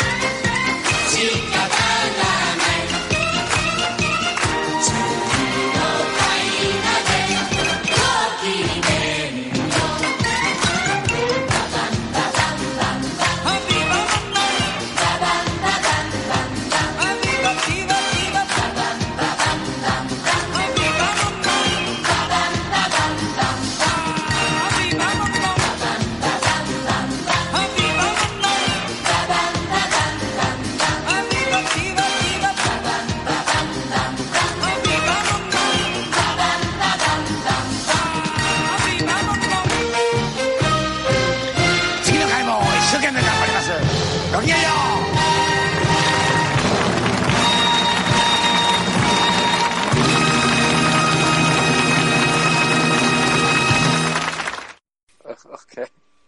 They're out of control. Yeah. White mystery. It's okay. Because it's gluten-free. It is. Interesting. Yeah. I guess that even the candy, they try to make it more healthy now. I mean, unless they make candy that like can clean your teeth at the same time. And not taste like crap. That would be nice. Yeah.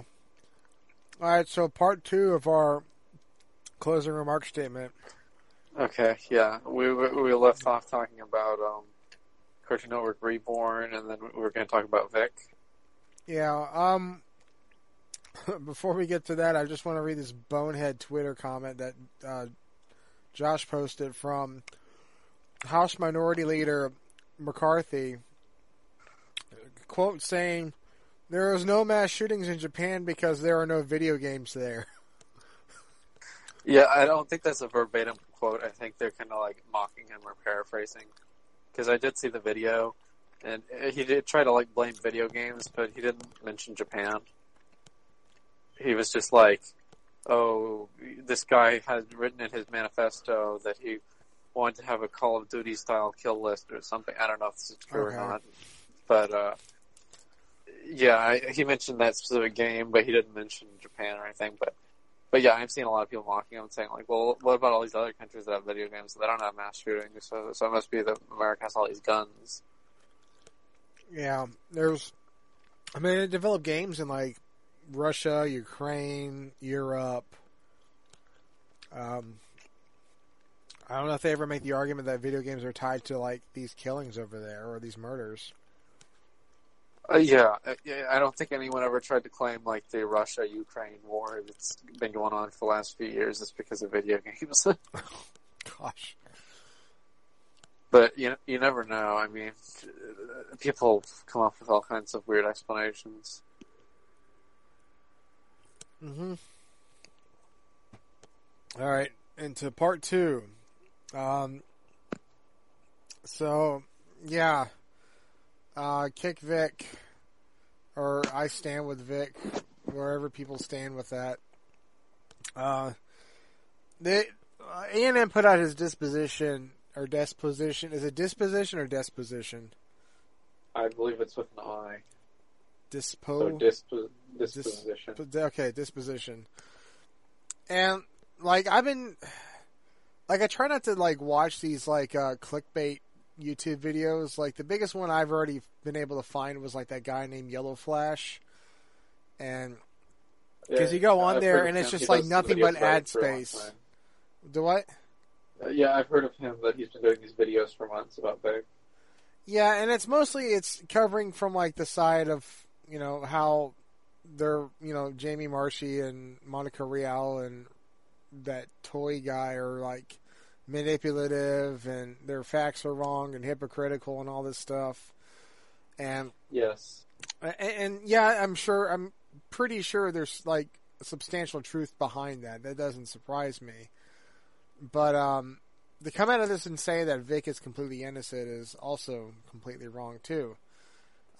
Yeah, from what I've heard about, like, the anti-news network articles that I've read about this subject, and I know they're being sued as part of all this, so they're probably not, like, a totally impartial source or whatever, but so they said something like Monica had claimed that Vic pulled on her hair and kissed her neck or something like that, and yeah, Vic admitted that he pulled on the hair but didn't do the other part or something. It was like, I kind of, like, you know, playfully tugged on her hair, like it wasn't violent or anything, and this was something that happened years ago when they were working. And to him, that's the only thing related to that. And then she comes up with this story about he basically almost raped her in a hotel room. And supposedly that's got a bunch of plot holes in it. But here's kind of my thing, that based on what Vic admitted to, I'm kind of like, okay. Because you can kind of follow the rabbit trail of, like, well, if he's done this, then what's to say that those other stories of him being the person that these people claim he isn't true, or there's some degree of truth to them. And my thing for me, based on me being a Christian, also, even though I may not act it sometimes on this podcast because I'm just being honest, is the fact that he did admit in his disposition that and I don't know why he gave such a broad number of women that he slept with. They were paid sex workers, from a number ranging from 5 to 50. And that's really? That's an even bigger range than the 30 to 50 more that I saw was trending on Twitter today. That's what A&N has claimed. And it's not just him admitting to that, but then they had, like, a statement from his ex-fiance. About the prostitutes? Yeah, so apparently she said that he would call her up knowing, and she can hear these other girls in his hotel room. Like, I guess he's, like, calling her because he's guilty or something. So it's just like Bill Clinton tier sleazy, where he would sometimes be on, like, the phone with, like, another country, and, like, while he's doing it, he's, like, getting his dick sucked by Monica. Like, and this was, like, being captured by, like, foreign intelligence agencies, and it's like he could be blackmailed this kind of stuff.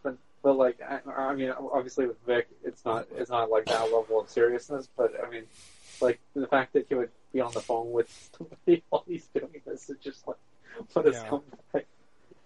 He admitted this. I guess for me, I'm trying to like sort of just figure out, like, how, like, where he is at, and with him admitting to it, there is truth. So it's not like, it's one thing if he denied it, and you're like, okay, but that's the thing that he was honest and did admit to this, and that's and you know, it's like, you know, fine. But that kind of was like, a self-inflicted wound by Vic, because it seems like he initiated this lawsuit against the people accusing him, which is kind of the opposite of how these Me Too things usually go, where usually there's like a victim, and then they're pressing some kind of charges for sexual misconduct against the perpetrator. But in this case, Vic, it seems like he is suing them for defamation against him, but then he admits to doing it. So what the hell? Well, it seems like he's admitting to doing it. I got to get rid of these stupid ZipRecruiter text messages. I applied to like 5 or 6 jobs before we started recording. That's all I've been doing. Anyways, so for me, it's just kind of like, okay, dude. So you've admitted to whoremongering, basically, and I kind of okay. So the man is a Christian. Christians follow the Bible. The Bible has rules regarding sexual immorality, which is including like homosexuality, and including even like having sex outside of marriage. So in this case, you know, based on what I'm gathering off A&N, which I think out of all that whole disposition regarding fan interactions and whatever that I read, I was just curious about that. Because I talked about him at other cons, and I'm not even really too sure like how truthful those are, but it would not surprise me. But it's the fact that, you know, apparently him and his fiance had a house together in LA. So he was already sleeping with her outside, and they weren't married, so I don't know. And I don't know why he would be engaged with someone for 8 years. That's just ridiculous. Like, what are they waiting for? What could you be possibly waiting for? Just elope and be a married couple and have sex within marriage. But I'm just saying this on the biblical principle because this is what I believe, which is supposed to be the same thing Vic believes too. Yeah, he's definitely a hypocrite. I think maybe yes, in this regard, the alimony system, where he doesn't want her to be able to divorce him and then take a bunch of his assets because he's wealthy. Well, that man's got some hang-ups he's got to get over. Well, it kind of already ruined his engagement to this girl, which I think it's according to how she wrote about him. It seemed like she really did care, and I honestly, it might have been her that broke up with. I don't know. I mean, I don't know anything about that, but I've read some other disturbing stuff on that article. They mentioned that there was a story that went all the way back to like 1988 or something, where he was some high school girl.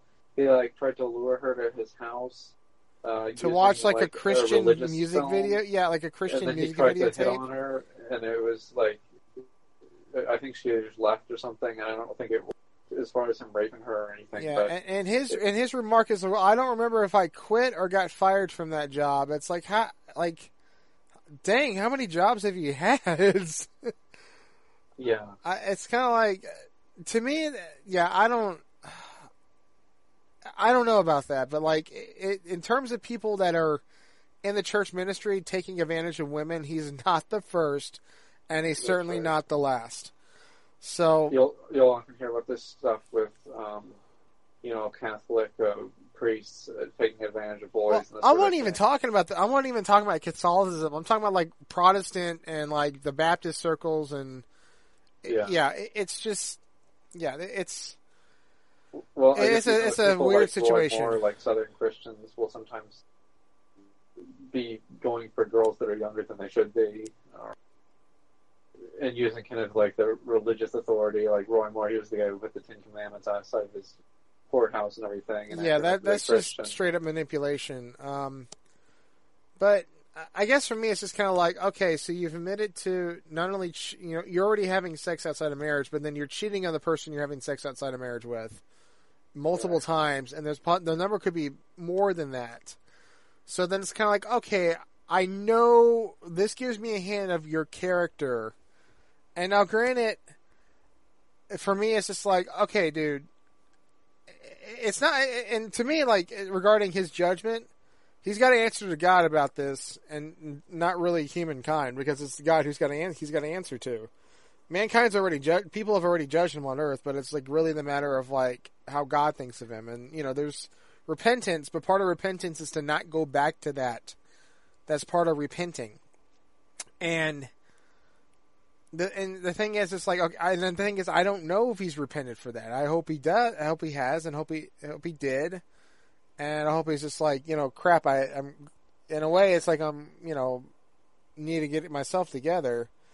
But that kind of really shows, like, okay, if he's done that, then that kind of makes, it makes those other stories very plausible on people saying he's, invading, being the way they describe him as being, a creep or whatever.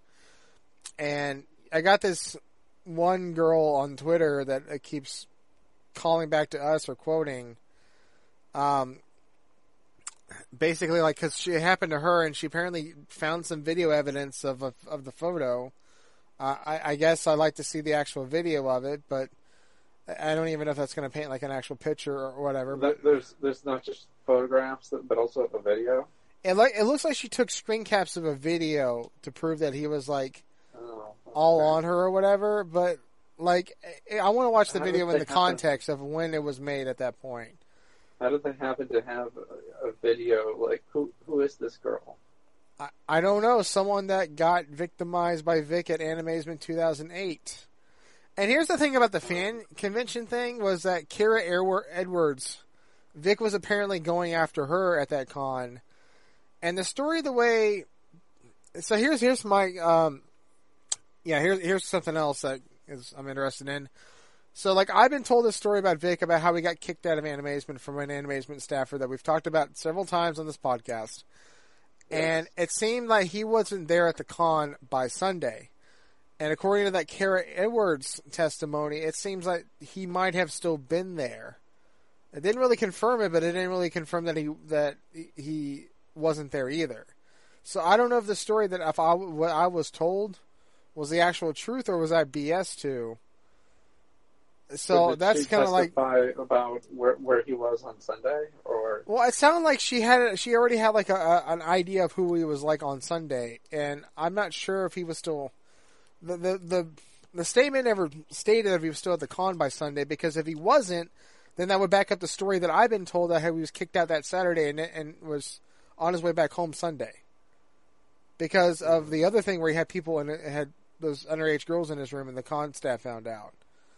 And right. So I don't know if that's, I have no idea, man. I'm just going based off the information and the evidence that's supported to me, and trying to test that with the knowledge that I know between the stories I heard about him and then what's coming out now, and trying to see if those two even interlock with each other. And so far, those wires are not tying together, but they're crossing each other, not even meeting up in any way. So I don't know. Yeah, so this story was told to us years ago, before this whole scandal broke. Yeah. And they told us that he had these fangirls that follow him around everywhere, and they followed him into the hotel room. I believe they're calling. Or he invited them up there. The Risen Bull Rangers or something like that. Yeah. Yeah, I don't know what happened in the hotel room, or if he was having sex with underage girls in there, or what happened. Apparently, he wasn't doing anything but being intoxicated. But even though on his disposition he said he's never been intoxicated, so I don't know. Never been intoxicated. Okay, but I mean, now that they're going to try to find evidence of someone's going to find video evidence of him drinking or something, I don't know, man. Or maybe not. Maybe it's true. It's probably not even going to. Yeah. So. But I mean, it's hard to believe him when he says that now.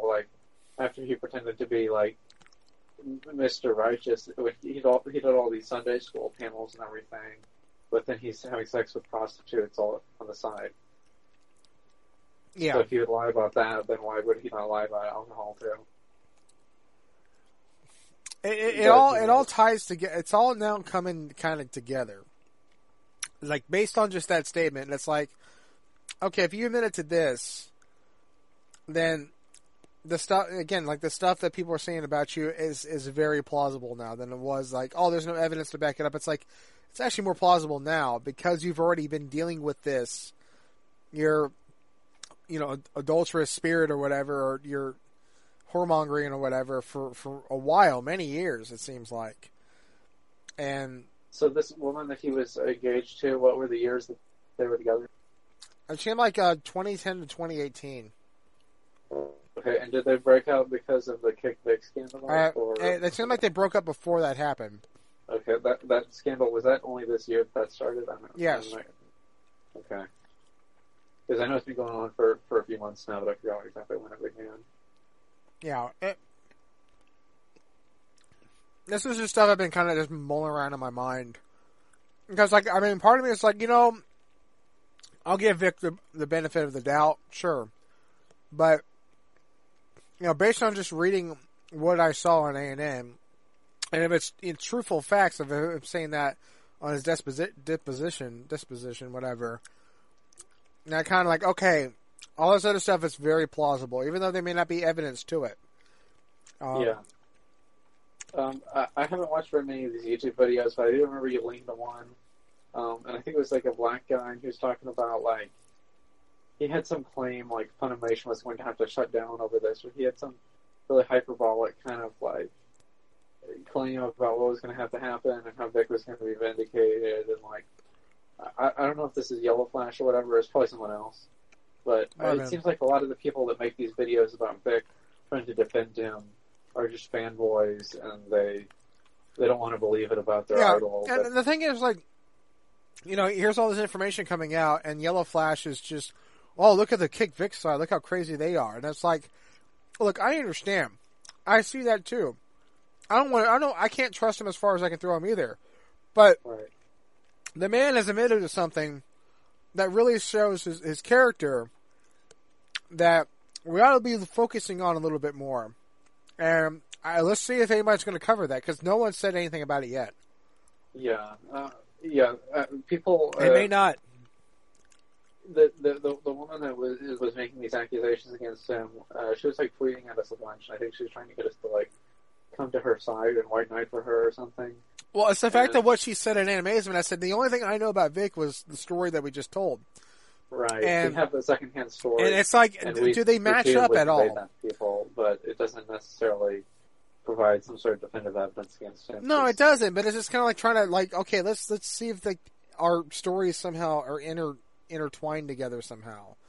It's like an investigation, really. Yeah.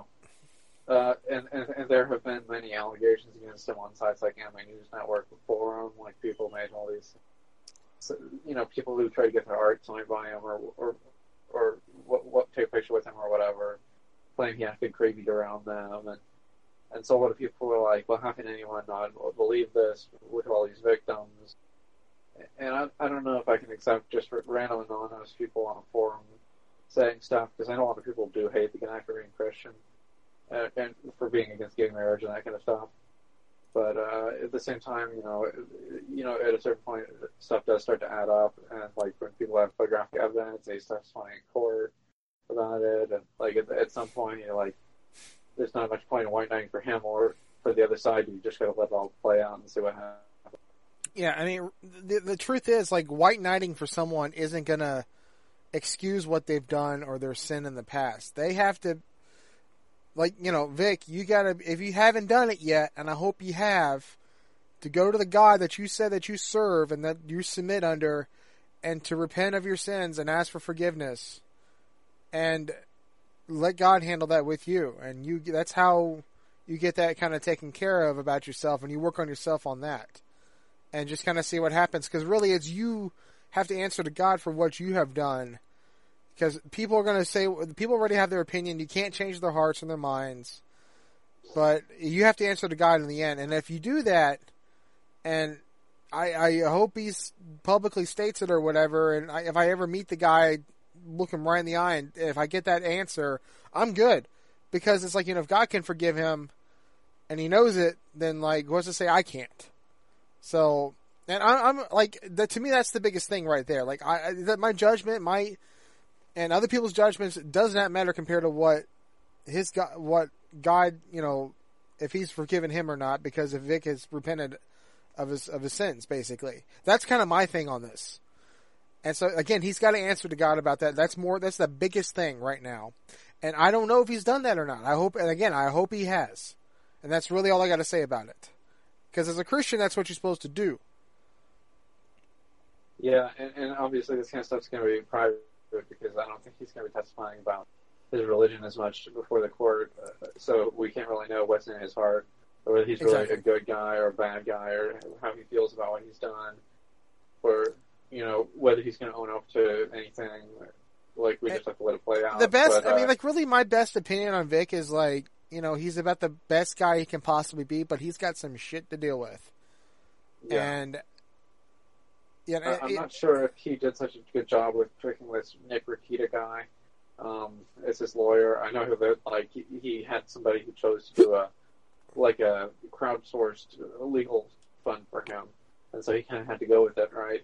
But then I saw an image of the Rakita document where he was submitting to the court, claiming that that they were libeling him because the other actresses had referred to Vic as a piece of shit, and Rakita was like, "Well, it's impossible for a human being to be a literal composed of feces or something like this. Like, you're not going to get a defamation." Judgment based on that's just fighting words right there. There's a term for fighting words, but to say someone is a piece of shit, that's just it's silly. It's too silly to even count it, and it's just a verbal argument. It's just a verbal term for just to get out an aggressive opinion about someone. Basically, that's it. And it's fighting words essentially. It's different. It's you son of a bitch or whatever. Are you really the son of a bitch? Or, come from someone like that? Or is it just a derogatory slang term to show, what you think of that person in anger at that moment? Which is mostly the latter just about every time. Because people say things they don't really mean. Yeah. Yeah, terms like bastard or whatever, it may have a historical meaning. But if you call somebody a bastard, it doesn't necessarily mean that they're the child of an illegitimate relationship. Words like that are either just adverbs or adjectives. Yeah. That's really what they are. And they're just counted as swear words or naughty words you're not supposed to say until you're an adult. And then no one is supposed to care. I don't know. But anyways, I'm not coming on this recording the show that I'm the better Christian over Vic or whatever. We're all I have a pastor say this I'm the worst sinner that I know, and you just got to focus on your relationship with God and following the Bible and the commandments, and that's it. And getting plugged in with other believers that can help build you up, be a good support group there for your faith. So it's iron sharpening iron. It's building each other up. And, I don't know if Vic has any of that. And I hope he does now. So I'm being positive about the guy because I don't hate Vic. Why should I? I mean, he's never done anything personal to me. I've never personally met the guy. I've seen him a couple of times and that's it.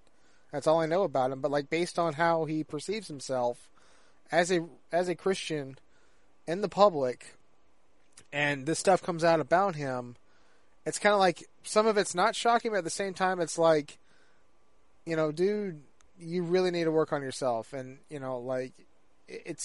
but you don't have to answer to me personally or anybody else. You got to answer to God about that, and that's what you should be focusing on. So I don't know if he'll ever hear this, but it's out there now. Yeah.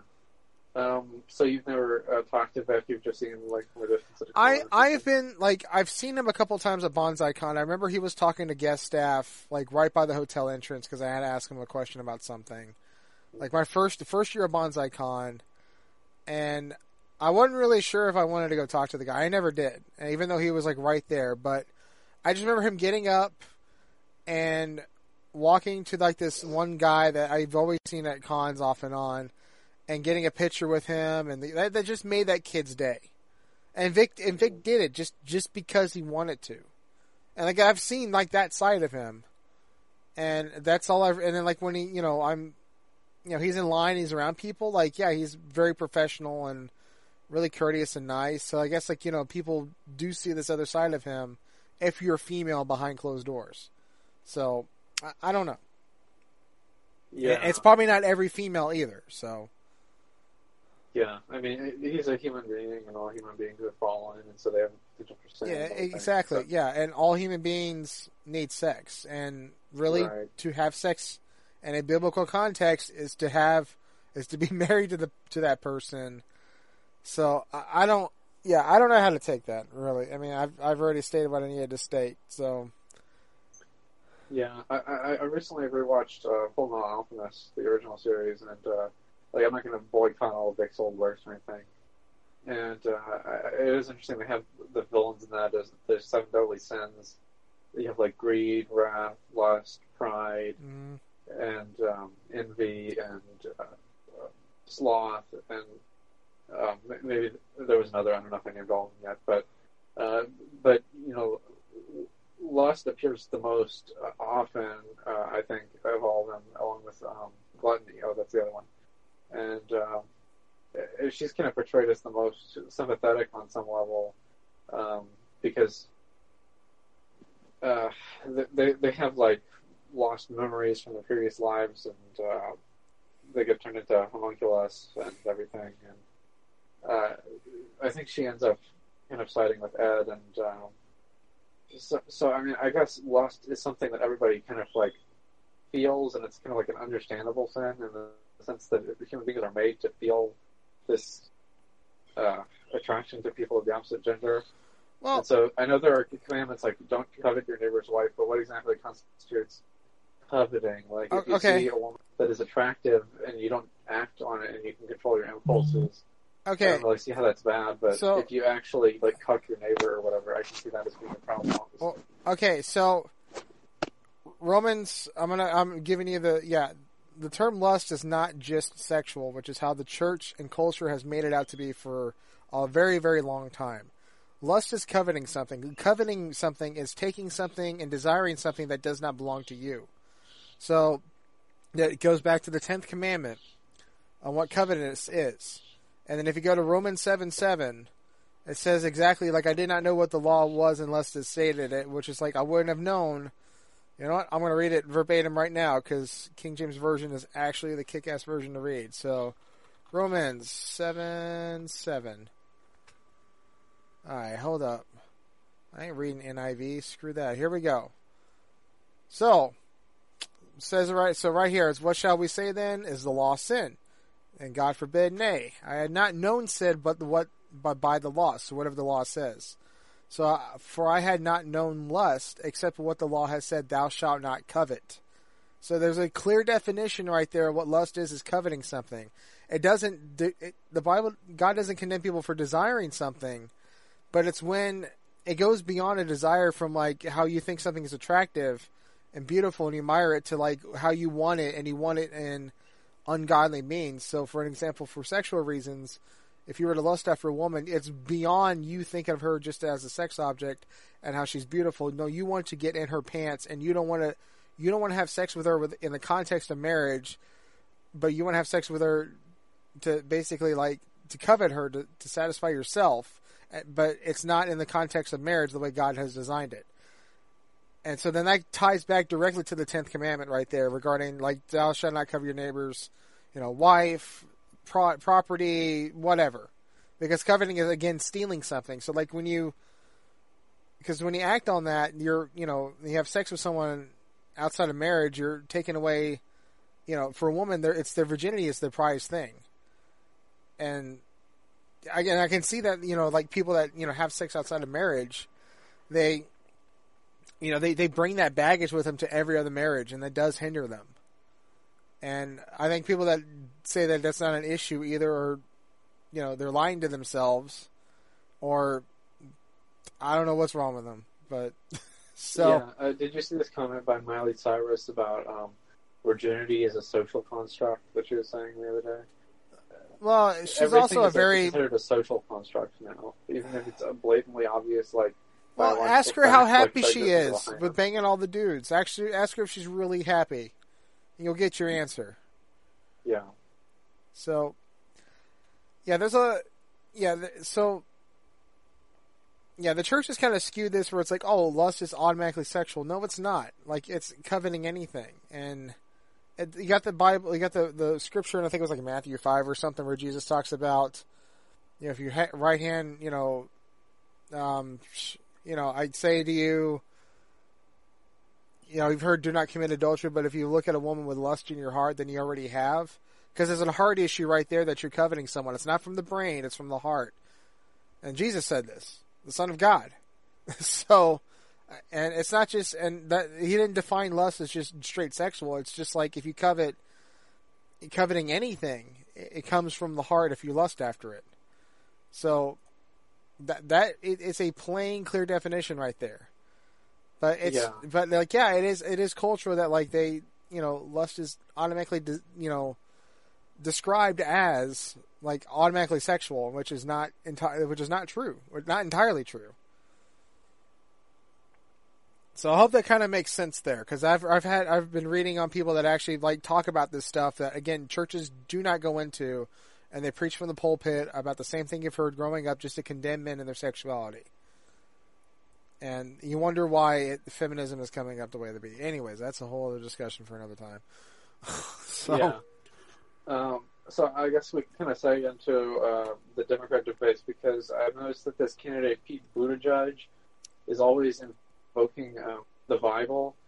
And in the first debate, he made some comment to the effect of, God made me the way I am, so if Mike Pence has a problem with me, and Mike Pence has never singled him out and attacked him for sexuality or anything, he's constantly trying to pick a fight with Mike Pence. He's never said anything about it.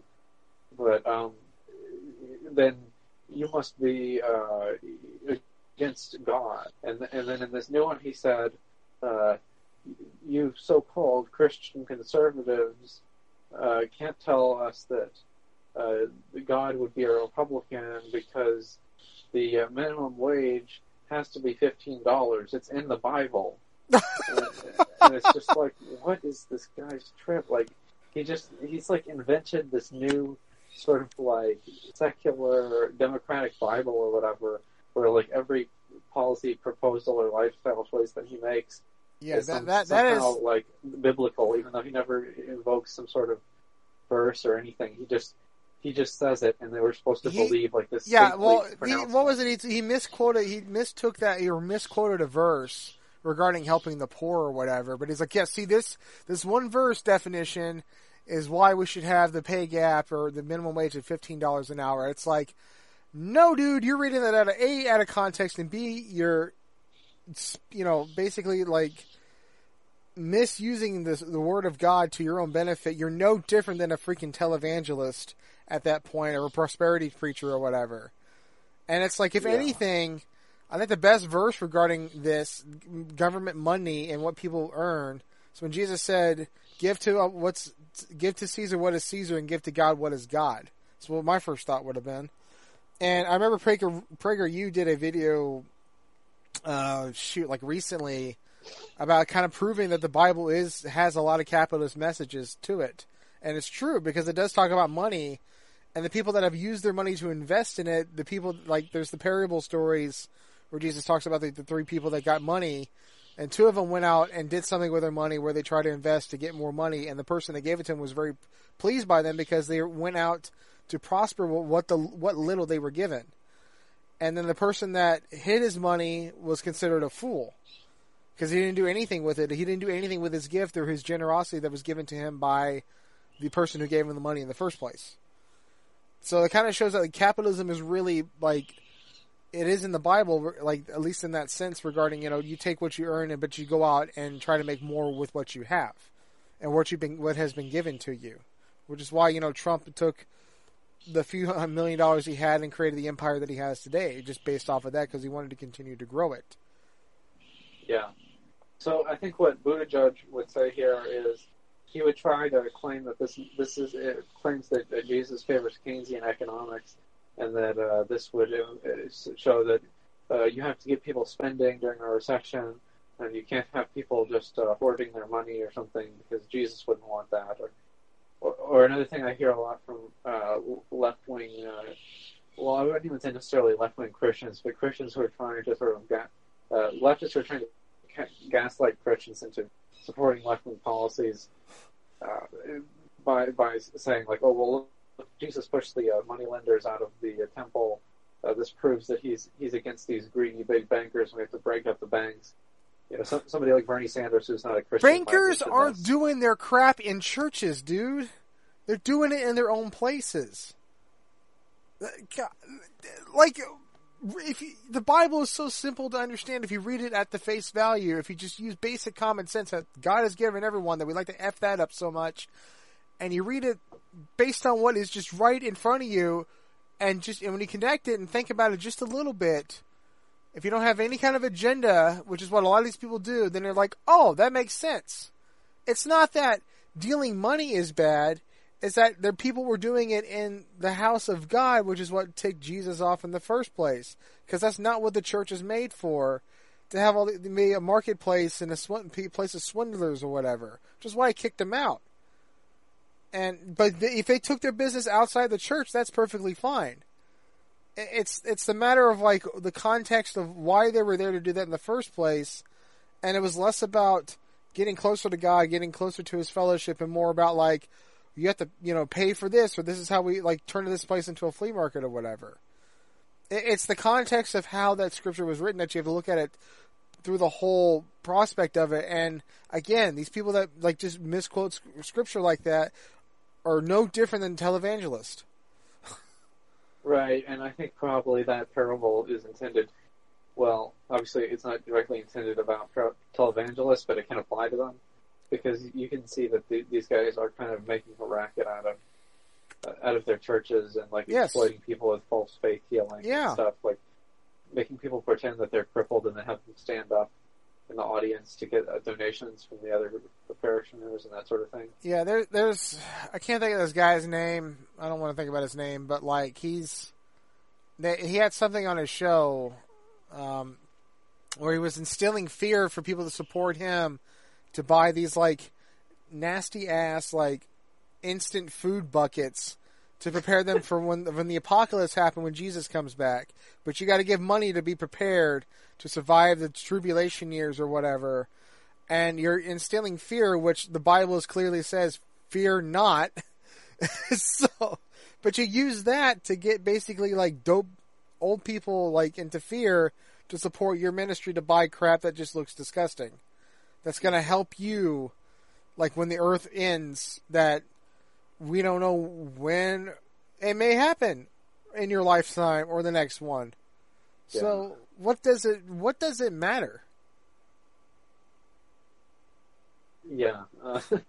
I was just thinking about all the kinds of rackets that people will do where they'll, like, going back 20 years now, the whole Y2K thing, where people were kind of preying on these elderly people and telling them that all the nuclear weapons were going to go off at the turn of the morning. Planes are going to fall out of the sky when the digital clock hits midnight or 00, and I remember news reports going in airplanes and like, okay, we're going to film the clock. We've manipulated the clock in the plane to when it hits New Year's Eve, and we're going to see if it just completely shuts down.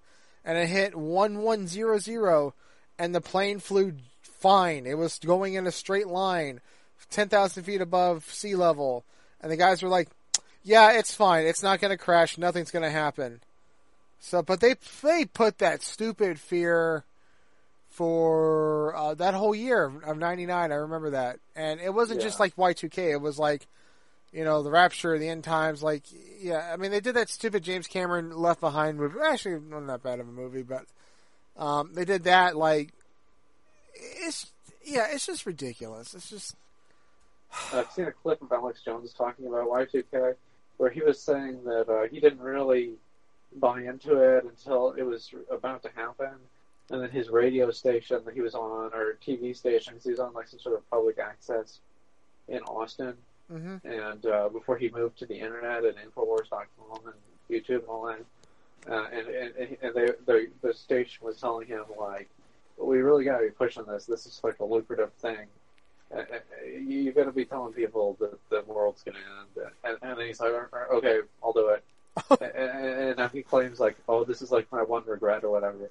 But are we supposed to believe that he hasn't done this a million other times? Where he'll play up some total bullshit story and claim like this is the end of everything. Like that if you look at his video titles when he was on YouTube, or the article titles on his website. He's always doing that kind of crap where he'll like make a mountain out of a molehill, and everything is some doomsday scenario. And I know he does claim to be a Christian and everything, but he takes advantage of his audience with the fake news kind of stuff. It doesn't. I mean, like with Alex Jones, it's like, okay, this guy is. I mean, we've said this before. Where, okay, I understand he's full on crazy, right? But and I understand that. I understand he's a total pile of crap.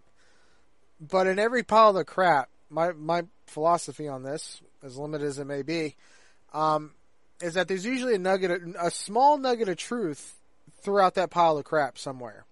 Yeah. There's a jewel in that pile of disgusting crap. So it's not that everything he says is 100% BS, but there is some like somewhat logical truth into what some of the things he says that you have to really kind of look and cipher through that like diarrhea crap whatever that's coming out of his butt. Right. But it's some of it does get the stuff like that does get through, and you can kind of make like, okay, yeah, there is truth to what you're saying, but again, a lot of it is making a mountain out of a molehill, and it's because the molehill is really the truth, and you're just kind of like exasperating it. Uh-huh. So, which is how he gets to be the speaker that he is, and how Yeah.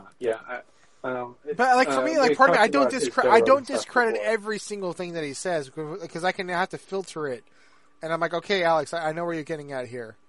Okay. So. Yeah. Sometimes he'll say stuff that's not true, and sometimes he'll say stuff that is. And I don't think anybody should be treated the way he has been by the internet companies and the social media giants and everything, where they all just unperson him on one day. In the middle of the night, they all just decide we're just going to remove this guy from the internet and ruin his business, which he's built up over decades. I don't approve of that at all. But yeah, I mean, you do have to be kind of critical of him and not just buy into everything he says. And a lot of people probably watch him for entertainment value, but then there are people who watch him and like take his every word seriously as well. I think that like his story about how 9/11 happened is true or whatever, when it's not necessarily the case. But yeah, there's lots of people like that that are using fear to sell stuff, and but at the same time, you do have to have people who can discuss things that could cause fear, because there are things that you should legitimately be afraid of, right? I mean, like when Alex Jones starts breaking down and crying during the Syria missile strikes, and he seems like legitimately emotional because he's afraid this could lead to some sort of nuclear war with Russia. I think that's totally reasonable, because this is an area where Russia has troops, and like we didn't know if they were going to be out of there in time, but it turned out we had a president who was willing to tell Putin, like, we're going to bomb that place at this time, and we don't want to have World War III. But we never knew that would happen, because we didn't have a president like that before. Mm-hmm. Other presidents would have just done it, and they would have been like, "Oh, this is proof I'm a real man." Obama, he was so weak that he would have done this and tried to prove he was masculine or whatever, and killed some Russians or whatever, and it could have caused a big problem. But Trump just knows we have to get along with the nuclear powers. But like during a crisis situation like that, it's reasonable sometimes for people to be afraid. So a lot of people will say like, all these fear-mongering right-wing radio shows, they need to be shut down because they're just exploiting people. And, maybe there's some truth to that, but it's not the entire truth, Yeah, exactly. So I guess we should get back into the debate, because we only really talked about Buttigieg. Oh, well, this is exactly what I wanted to get into on closing remarks. So we're doing it right for a podcast that hopefully, I don't know how many people are going to listen to this. Yeah. So yeah, as well as Buttigieg, there were other people there. Something like 20 people. Yeah, like 10 at each debate, and they removed this character Swalwell, who was in the first debate. This guy was the one who Chuck Todd asked him, there are 400 million guns in America. Tell us how you plan to confiscate them. And that's like the media's idea of like an objective question. But this guy was running on a gun confiscation, and he had at one point been told by this character, Joe Bob Biggs, who is not the movie review guy from from TNT. Yeah, he's not the movie review guy from the 90s, but he's like some conservative guy that's since been banned on there because he was playing some anti-Antifa march in Portland or something, and Twitter decided that can't be allowed. But yeah, at the time, this Biggs guy was like, "Tell me how you're planning to take away my gun. I'm not going to let you," or something like that. And then this guy responded saying, "Well, you know, if you try to resist, it's not going to go anywhere because the government has nuclear weapons." And so it was sort of like implied, like if gun owners try to protect their Second Amendment rights against unconstitutional gun grab of the federal government, then we'll just nuke them. So we're going to nuke our own people on our own soil in our own country just to stop somebody with a gun. Yeah, and that's another case of making a mountain out of a molehill. The only thing about shootings that happen in this country, it's too many, sure. But the amount of people who die from that versus the amount of people who die from a nuclear strike is pretty small, right? Like if you nuked like San Francisco or something, or well, maybe in San Francisco there aren't too many guns to confiscate, but you know, that's the area that Swalwell's from. You know, if you nuked his own district, yeah, a lot of people would die. Millions of people would die. So, like, what kind of solution is that for the gun problem? So, obviously, this guy went nowhere. Nobody wants to nuke their own country, so he was polling at like 0 to 1%, and he was the first one to drop out, and I'm glad he's gone. And he got replaced by some guy called Steve Bullock from Montana, and I don't think that guy's going to go anywhere either. He's you know, he was trying to get in there and make some comments, and he seemed more like a centrist, middle of the country Democrat running in basically a red state, but was trying to say, "Oh, look, I'm a populist guy. I fought off the Koch brothers in my state and special interests and all this stuff." But I don't think he's going to go anywhere. There's a bunch of other people that were also trying to be moderate, and like this John Delaney guy, who is supposedly like the youngest hedge fund operator, they said. He didn't look that young to me. I don't know, maybe he started a long time ago. Mm-hmm. But I know that there was this character on Twitter called Jacob Wool that was a hedge fund operator, and he was famous for being kicked out of the hedge fund New York Stock Exchanges in like age 19 or something for fraud, and then he tried to create this fraudulent Me Too scandal against Robert Mueller, and he got banned from Twitter for operating alt accounts that would boost his account. He's this clown that was always talking about how he would overhear at a hipster coffee shop all these Democrats talking about how much they love Donald Trump. Oh my gosh. But Delaney is not quite as cringe as Wool, but he kept trying to jump in and criticize like Warren and Sanders for being unrealistic because they have all these plans for, like he was criticizing the Green New Deal because it'd be so expensive, and like I saw some estimate that $30 trillion or something, and I mean it's just not going to happen. It's way too expensive, and it would involve totally taking over the economy. And AOC's chief of staff even admitted this, that it's not about the climate, it's about implementing communism in America. Exactly, yeah. And that guy has since left because he started attacking this, like, lesbian MMA fighter, Native American woman of color that was, like, a congresswoman from Kansas. And he was, like, saying, she may not be a racist, but her voting record is racist, and she's enabling a racist system. This is like a Democrat woman that just got elected a few months ago. And then the House Democrats' Twitter account went after him, and they were like, keep her name out of your mouth, with a clap emoji between each word.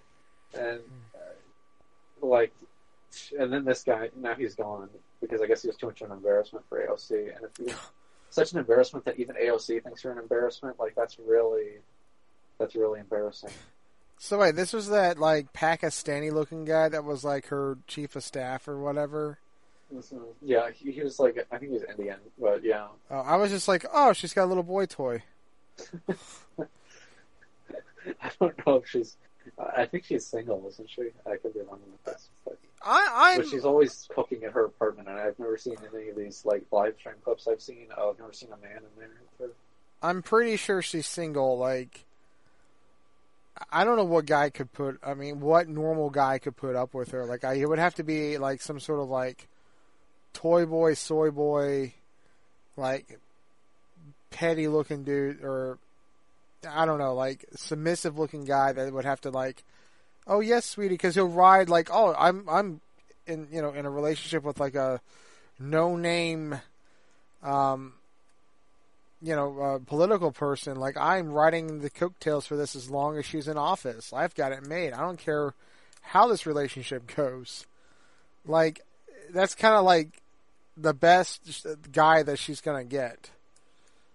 So, because she don't want anybody. No, she don't. She acts like she don't want, and it's probably true that she don't need no man or want no man to tell her what to do, or to lead her in any way. So she's not going to submit to any guy like that, and no guy's going to put up with her. Normal guy, that is. But she is young, so I don't want to like completely make this judgment at this point. But she does seem to me like somebody who could be like a Merkel or a Theresa May. But you look at these female leaders in Europe, and they're like 60 or 70 years old, and they've never had a boyfriend. And it's like they're so committed to their ideology that becomes like their entirety, and they can't consider like the real world complications of if they have a suicidal migrant policy like Merkel, or if they completely bungle the Brexit negotiations like May or whatever. Because they're just so committed to these ideas or whatever that don't actually work in the real world, and they don't understand how other human beings work. They're so autistic that they can't interact with a man at like a normal level. Yeah, there's a sort of a nature thing where it's like, the males are the dominant ones, and it's guys want a woman. It's not a woman that they can just beat down on and beat the crap out of them. There are some really bad guys out there like that. But, let's take, for example, I'll bring out the Bible example where, woman is made for man, not the other way around. So, like, the woman is the man's helper. So, like, a guy would naturally want to be with a woman that's going to help him and help him be a better man, so that he may lead and provide for someone to be his wife or whatever. And, when you got a woman that's just like, trying to compete with men and trying to be like, top dog or whatever above men, they're not very attractive to like guys that, are looking for a spouse like that. Because they're like, I know I'm not going to get it's not really my getting my way, but it's like, I know when this woman makes a decision, she wants to be right all the time, even though she isn't. So that's going to be hard for me to even work with somebody or even compromise with someone like that. So most women that are powerful, like, they don't want to submit to a guy or even compromise with them when they want to be right all the time. And you can't have a healthy relationship like that. Yeah, I think that this stuff goes kind of fundamentally against human nature. Exactly. The whole woman's lib concept. If you look at the fertility rates in this country since that movement in the 60s and the movement of women into the workforce, it's gone way down because women have devoted themselves to their bosses and to their work and everything instead of to their family. And I was watching the Tucker Carlson speech at the National Conservatives Conference earlier today, and he was talking about the Elizabeth Warren book called The Two Income Trap. And so Warren wrote this book, I think probably in the 90s, before she realized she had a kind of political career, about the effect that it's had on women to enter the workforce, and how the standard of living is not really improving as much as they could be. Like both parents have to work, but they're working like 2 jobs for all these hours, and they can't spend enough time with the kids, and then the kids become delinquents, and because they don't have a father and a mother around, and so she was kind of criticizing the effects of women's lib and saying that this has not really actually worked out that well for families because the children don't have a mother around as much as they should, and that instead the state is kind of raising children and trying to brainwash them in school with gay stuff aimed at like preschoolers or whatever, and so I mean obviously Warren didn't bring that up because it was written in the 90s before they were doing all that in school, but that's like effectively what's happening now. And so these kids, they don't have like a male role model or whatever, and so like boys, they're told from like day one, like you're bad if you've got a bunch of adrenaline running through you, and you want to play in class instead of sit there and listen to stuff. You need to take Adderall, and just in general they get emasculated, and then they end up thinking that they're actually a woman and changing their gender. Yeah, so, and they make them feel like they're a piece of shit, and that's like kind of a goal for feminism is to like you have to demasculate men, so then you're over them to show that they're worthless, and that just spits in just not only in a biblical belief of that, but like kind of in just nature itself. And I am going to say it how it is. So I don't care who disagrees with me on that.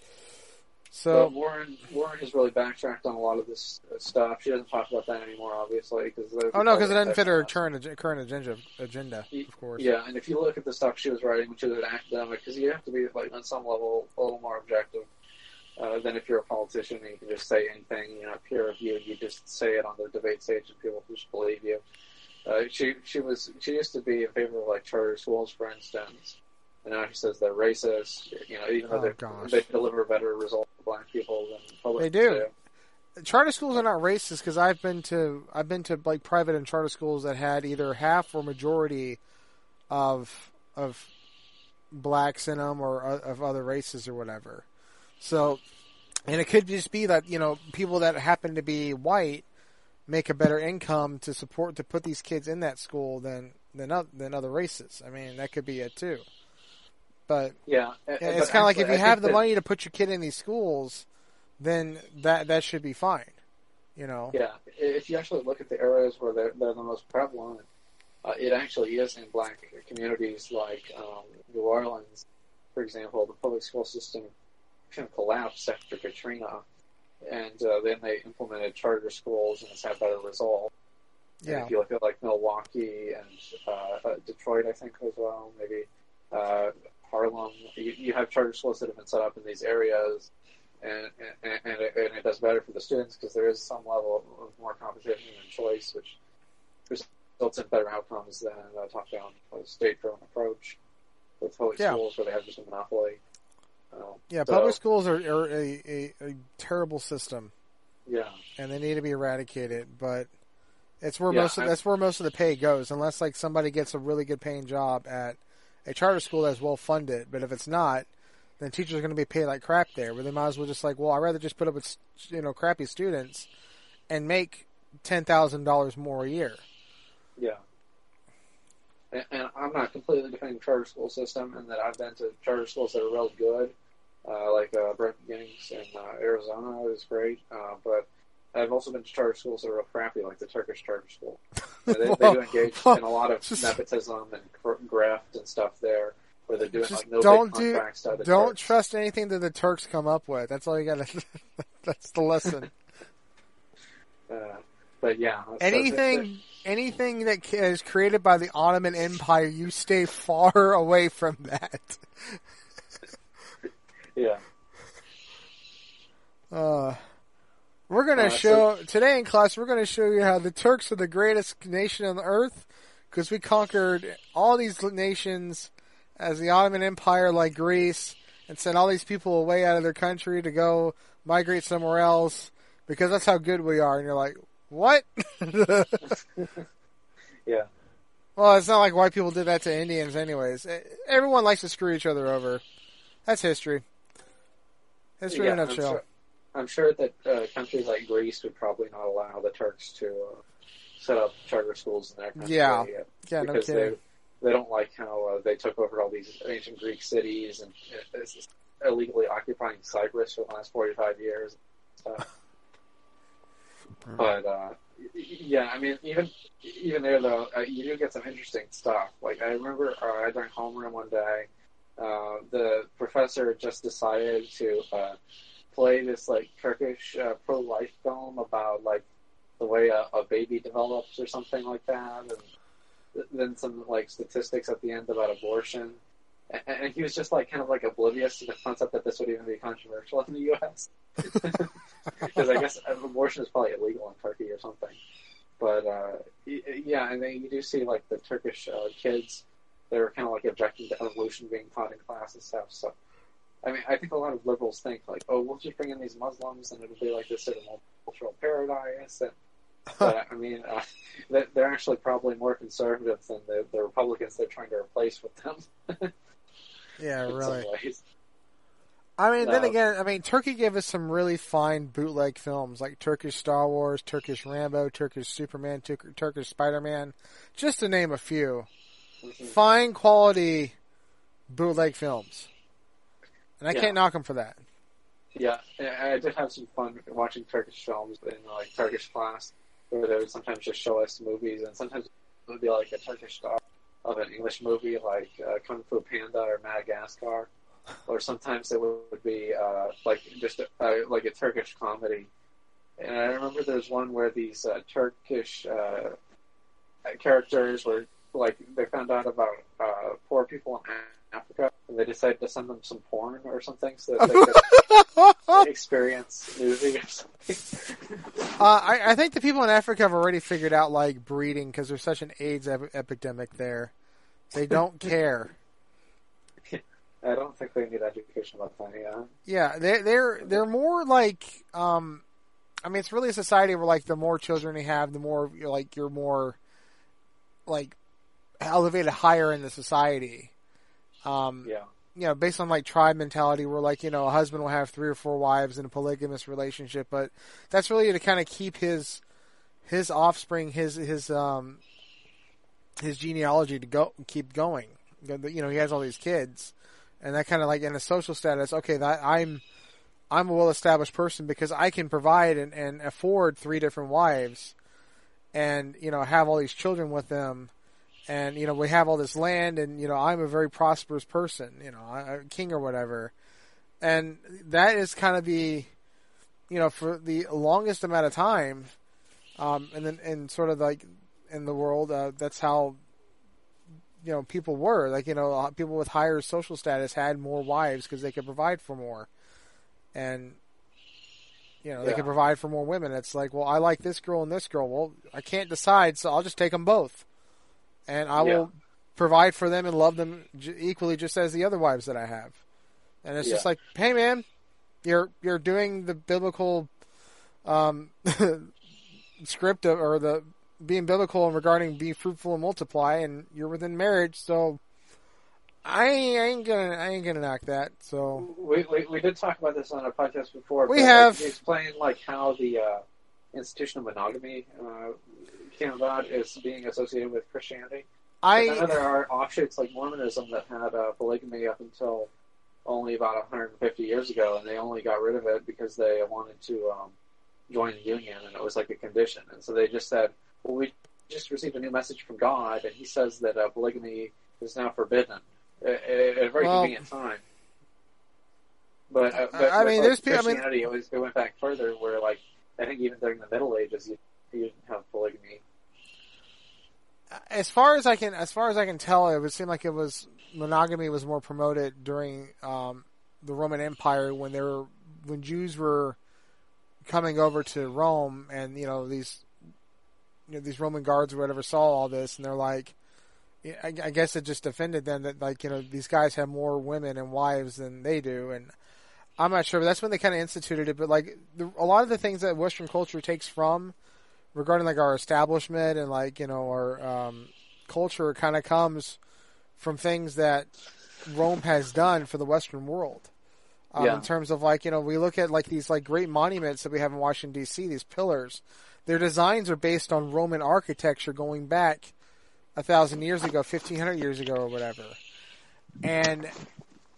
But I mean, like, there's people that have been mulling over the Bible that I kind of keep up with, and like, I have to agree that like, they're showing that, hey, our society and culture does condemn polygamy, but biblically speaking, there is no God does not condemn it. There's rules on it, like that God does allow it, but it's only in sort of certain context, because a lot of the main founders and great people that we've looked back that we like Christians look upon as like great founders of the faith and the genealogy of Jesus were all had many wives, and there's this excuse. It's like, oh, well, that was just a sin God overlooked. It's like, well, God never considered it a sin to begin with. So, and there's evidence to prove that in the Bible. So then you have to be like, okay, as a Bible-believing Christian, am I going to condemn something that God doesn't condemn? And so that's kind of like your answer right there. And now it's just kind of like, people don't want to do it because it's like, I don't want to get chastised in my culture for being a polygamist or whatever because it's so looked down upon. And it's kind of like, for me, it's just like, look, if you want to put up with more than one woman and you can provide for them and then everyone gets along somehow, go for it. It doesn't personally affect me at all. Yeah. And again, biblically speaking, God said, be fruitful and multiply. I mean, like, common sense is, well, the more women I have, the more sex I have, therefore more children I have. So therefore I'm fulfilling the commandment of God a lot quicker than if I was to have one wife. And it's just like, it's kind of like a no-duh, like, kind of concept to that. And when you really think about it, you don't add like a cultural concept behind that in a condemning way. It's just kind of like, well, duh, yeah, if I had more women, I can have more sex, more children. There you go. And yeah, it's a simple, to me, it's just very simple, but it's like, like there's all these studies and statistics that come out like, oh, millennials can't even afford to date each other. And it's just like, I don't know, like, anyways, it's like, look, man, I'm worried about me trying to get a good job and finding a right woman to get married to, and I'm good with that. That's where my heart's at, And it's like, if it is God's ultimate will for me to have more than one wife and not get in trouble by the government, fine. But I highly doubt that's going to happen. So, I ain't worried about it. Yeah. This is just based on like my perspective on things. So again, it's just kind of like me how I look at the Bible, and it is right there. So I'm just saying. Go ahead. Yeah, I remember a few months ago, Media Matters dug through a bunch of old Tucker Carlson appearances on the Bubble Love Sponge show, trying to destroy him with things he said like 15 years ago. And one of the things I found was like he was talking about the Mormon polygamists that still exist in the upper part of Arizona and the lower part of Utah. I think it's called Colorado City, even though it's not in Colorado. This guy Warren Jeffs, and he had like this compound, and it's like a fundamentalist offshoot of the Mormon Church that didn't accept when the main church banned polygamy. And so this guy he was like arranging marriages for his, flock, as it were. And he was telling them like, this would be a good woman for you. And so many of the guys had like multiple women.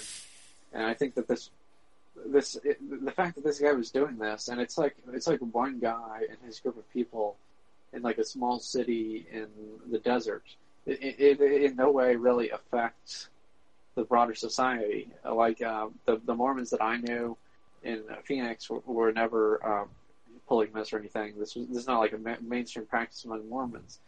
But this became such a big scandal because they made like a TV show about it, I think, called Big Love, which I've never seen, but it's supposed to be about some Mormon polygamy issues. I think it was on HBO or Showtime or something like this. And ran many seasons. And then this guy, eventually he had some big trial, and Tucker was essentially defending the guy and saying, like, they have their own customs out there, and they're maybe some of the stuff is weird, but people are accusing him of pedophilia, but he, arranged a marriage for some women that were, 16 or 17 with adults. And so they were of breeding age, and traditionally that is an age where people have children. If you look back centuries ago, and women have developed at that point. It's above the age of consent, and probably in that state and in other states. Yeah. And if their parents sign off on it, then it's legal. So I'm not entirely sure why this was supposed to be something that would end Tucker's career or whatever, but people really went after him over it and tried to boycott him again, as they've done many times. But it is something that has happened throughout history, and you can look at just biological reasons, like people want to find young, attractive brides that they can have many children with, and if you can have many such brides, then that's sort of the ideal situation for a man, because then you get to spread your seed as much as possible. Yeah. Which is it's like an innate biological imperative that all life forms have. Designed by God. Species cannot continue. Yes. Right. I think multiply. That's one of the core verses in the Bible. Yeah. Well, there's also regarding there's really no age of consent listed in the Bible. The only kind of thing related to that is when a woman, kind of blossoms into a girl blossoms into a woman. There's passages to kind of state that too. I can't think off the top of my head, but there's a description where a guy, takes care of a girl, and then he winds up marrying her when she's reached, her begin becoming into a woman and being sexually desirable. And usually biologically, women have hit puberty about the same time, between the ages of 11 or 12 to 14 or so. And that's kind of them developing, and men develop that time too. It's kind of it's this innate thing where we develop at a certain time because it's by nature that God has made in humans. And really, I think to me, if you desire sex with the opposite sex for breeding, then, by then, you are ready to, have a family and have sex with this woman, because you're in your prime and you're, developing your feelings, and you just want to have sex all the time.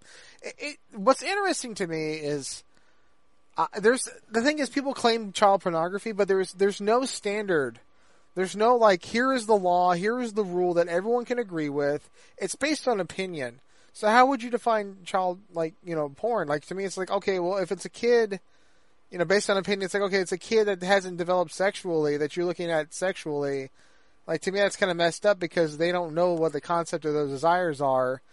But, if you're saying oh, it's child porn of the, kids 15 or 16, well, by then they've experienced their sexuality for a couple of years. They kind of know how their body is, or they're learning about it, and they desire it. There's a desire for sex. So it's yeah, they are ready. And you can, women at 15 and 16 can get pregnant because their bodies are developing that way. So it's kind of, and even in the Jewish community, a man wasn't a man until he was 13, because by then he was already sexually able to make children by then. It was because of puberty. And, oh my gosh. So, and to me, it's kind of this culture kind of treats You're people that they're... bar mitzvah? Yeah, well, the thing is, for me, I've thought about this. It's culture wants to extend people being children as long as possible. Right, we have this cultural standing that, oh, you're an adult when you hit 18 magically. But people have been showing signs of being an adult for years. But society and culture and the school system and all that treats them like children, and they keep telling them that they're children, and they're you don't know what you want, you don't know what love is, you don't know how you feel, you're clueless. But it's people by then, they know how they feel, they're how they want to feel. And when you send these negative messages to them, it's kind of that confuses them and extends that immaturity even longer. I mean, honestly, society should be by the time a kid's 10 or 11, before they hit puberty, they ought to be working on the farm, figuring out how to make money, how to provide for a future bride. So when that does happen, they're ready to go.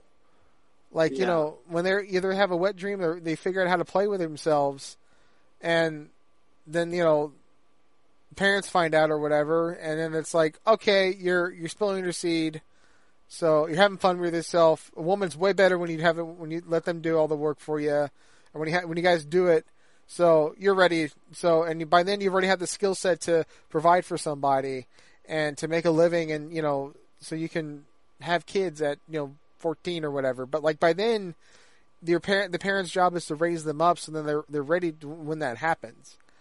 And I think a lot of cultures have done that because it's about like when a father has a son, he's like, I'm going to raise him up to be father material, and then raise him to be a man. By the time his sexual needs come in, so then he's ready to provide for a wife and have many children and all that other stuff.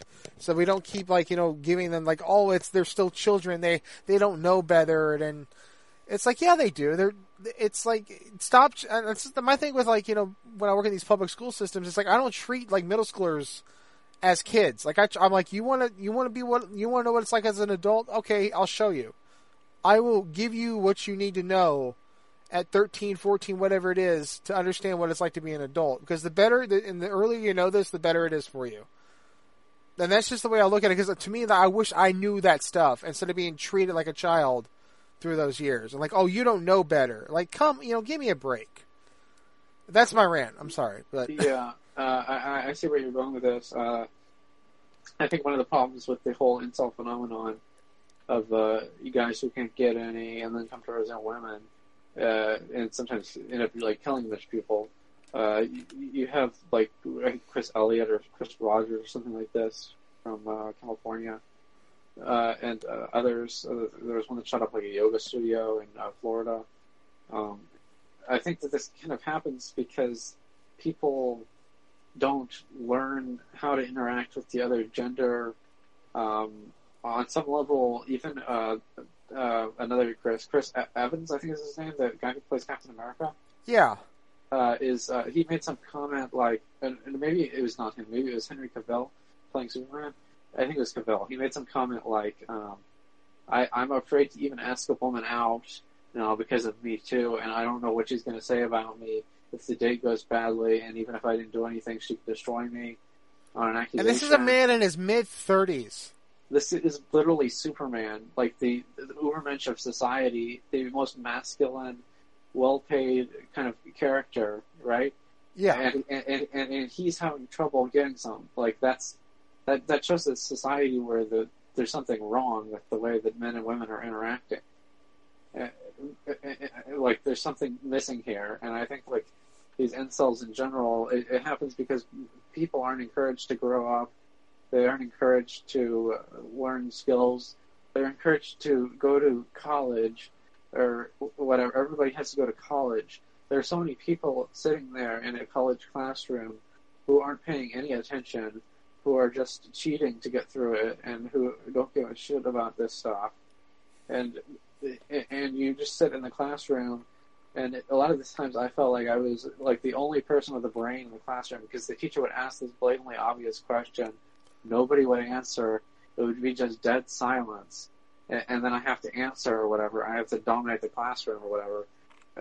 But it's like I'm like hesitant to even do that because I feel like you want the other students to on some level be engaged or learn or whatever. Yeah, you don't want to look like a teacher's pet either. Yeah, but you're like, you gotta look at these kids like, are you that effing stupid? Like, come on. Yeah. And these are people who just don't have the IQ to go into political science or whatever. They're taking the classes because they had to. So they're told it's a well-rounded education, and that they have to take it for that reason. But they're not getting anything out of it, and they're just wasting government resources when they should be learning how to do some sort of trade. But instead, they go through this. They don't get any kind of skill out of it or anything. And then they go on unemployment insurance or disability or something, and they say they have autism or something. Well, on some level, they've become autistic because the system has made them autistic. Like it's not prepared them to interact with other human beings because they're not teaching you how to, flip burgers or do a cash register or any sort of job skill that would actually earn you a living. it's like teaching you how to become an academic when almost nobody is going to become an academic. You know, exactly. It's like we're relying on these absurd, like, this system that was developed by Plato. Like, I was reading, I had to read The Republic, like, my last semester. And I read it and I'm like, this is absurd. This is the same system we have now. And this was thousands of years ago. And there's stuff in The Republic that is just so insane. His mathematical formulas relating to shapes or whatever that he claims explain all of the universe, and there's this just hokey stuff in there, and we're still relying on the method this guy created. And when there's the internet and there's all these different things that we haven't really integrated into the school system properly, and just the way that the economy has changed due to automation and everything. It used to be people would go on a farm. They had like a basic lifestyle that had existed for thousands of years. We had the Industrial Revolution, and then they go to factories. That's like a replacement communal farm or something, where everybody's working together to make a car or something. Well, then we have these politicians that allow these jobs to get outsourced to other countries. Luckily we have someone now who's trying to bring the jobs back in the White House, and he's keeping plants open in the Midwest and everything, and that's great. And I think he'll probably win more Midwestern states in 2020, like Minnesota maybe. But the thing is, like, that's a temporary band-aid, because eventually, I don't know. Eventually, these things are just going to be automated, where nobody even has to be involved with moving the parts around on the assembly line or anything. And the agriculture is going to be automated to a large extent, where there's all these kinds of farm equipment that can do things automatically. There's big mega corporations like Monsanto that have like corporately trademarked foods and everything, where they have like a monopoly on soybeans or that sort of thing. So there is some question of like, how are people going to learn the basic skills to interact with the economy? How are they going to learn to get an income to support a woman and this sort of stuff? And this stuff was even mentioned by this shooter in El Paso. And this guy, obviously is a horrible person and everything, but I feel like the despair that he had is the despair that millions of Americans have about, they feel like their future is slipping away because of the way technology is changing, the way culture is changing, the way the relationship between the genders and races and everything is changing so rapidly. It's never changed like this before, and no one knows how it's going to work out. And so, you don't have this sort of like basic way that everything has always worked, right? Like, our society's been based around like biblical principles, the Constitution, some sort of moral, like faith or belief or religion or a moral ground that everyone can kind of agree on as a staple for the backbone of their society. Yeah. Yeah, and that is gone now too, right? For a lot of people, right? Like, it constantly changes. It's never consistent. That's the thing, is people need consistency. Yeah, and so you kind of wonder, like, if people, how many people were atheists 30 years ago or something? I think it was probably like 5%, and now it's probably 25% or something. I could be wrong on these exact numbers, but I mean, the point is, it's gone up a lot over the years. And there's a lot more people who are Muslims. There are a lot more people who are agnostic, and so there's no consensus on what our morality should be as a society, right? And so nobody feels any bond to any other human being, where somebody can just go out there and then kill a bunch of people because they don't care about other people anymore. They feel like they're some isolated individual in some sort of postmodern economy that they don't know if it's serving them or not, or if it's serving some sort of it just has like a logic of its own. Is your brain fried by now?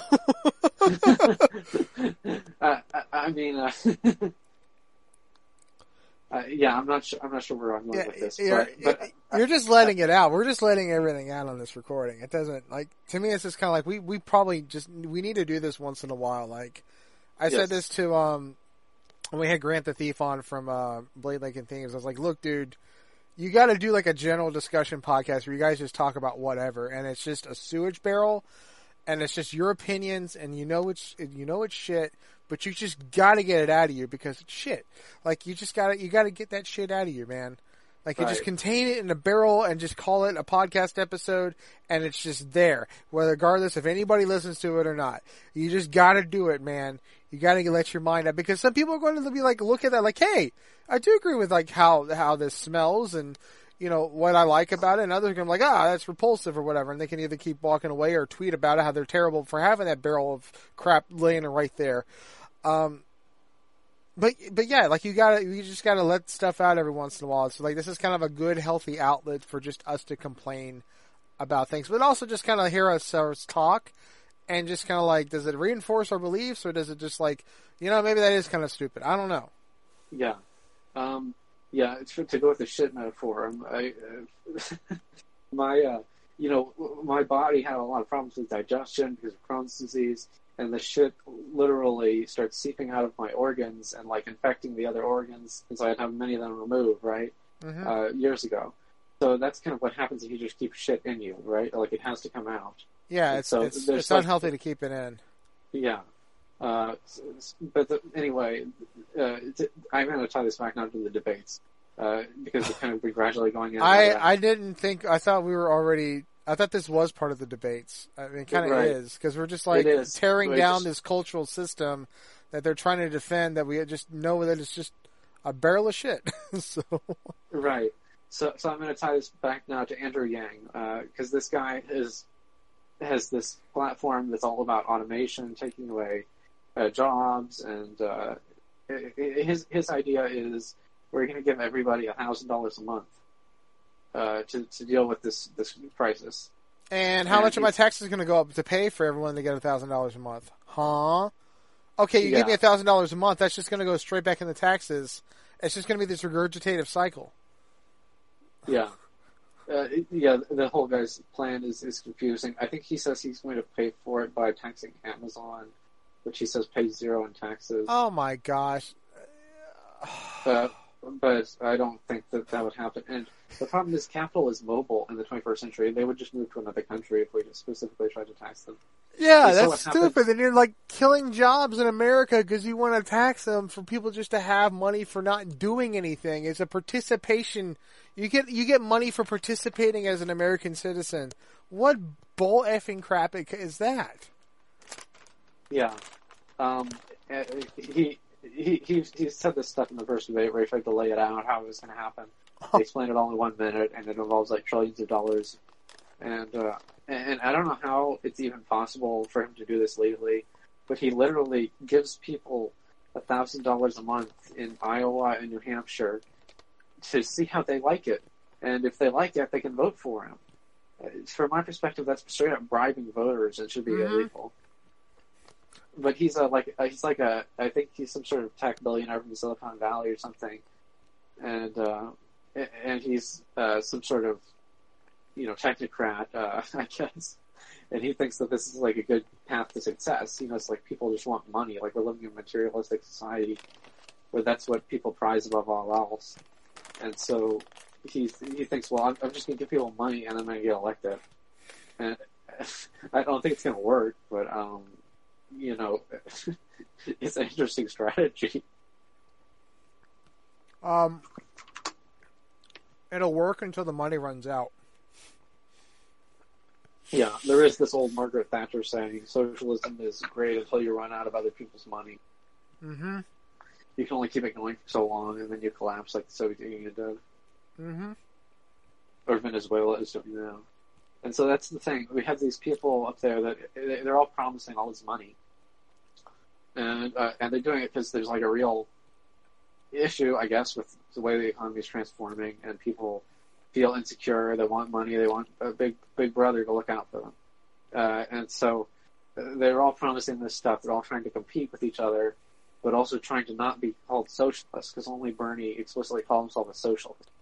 And so they ask Elizabeth Warren, why do you call yourself a capitalist? Are you trying to signal that you're more willing to work with the system than Bernie Sanders? And then she gave some fucking non-answer about, I'm going to be working for you or something, just some politician crap that doesn't mean anything. Hillary had this question asked to her as well, during the debates in 2016, like, do you call yourself a capitalist? And then she said that she did consider herself a capitalist, but and then Bernie was like, no, I don't believe in this system that is capitalism, and I think that the top 1% to make it more than the bottom 99% and all this stuff. Oh, God. And then Hillary, after the election, when she lost, she had this book, and she had all these reasons and all these things she was blaming. And one of the big things she blamed was Bernie. And she said, well, given the amount of the party that calls itself socialist, I couldn't get enough people out to vote for me, and that hurt me in the polls when I said I was a capitalist. And so there's all these Democrats up there. Almost all of them, other than Bernie and Warren, were attacking socialism.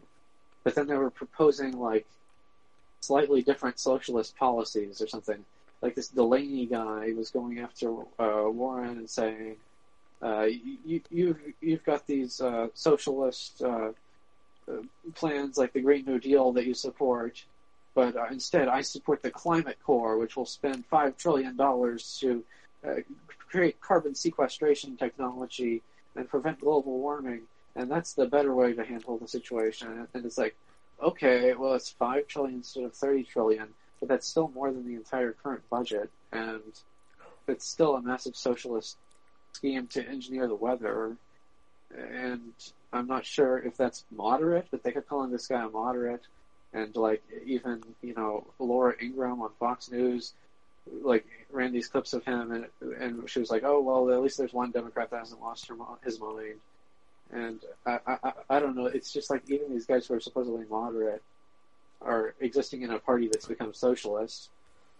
And so if you're going to vote for a socialist in a socialist party, I think that they're just going to vote for a real socialist like Sanders or Warren, and these kind of half-baked people who don't know where they're going or what their positions are, like Biden. I will give it that Fox News has really given a lot of coverage to, was it Tulsi Gabbard or whatever? Tulsi Gabbard? Yeah, Tucker Carlson really likes her. He has her on there all the time, yeah.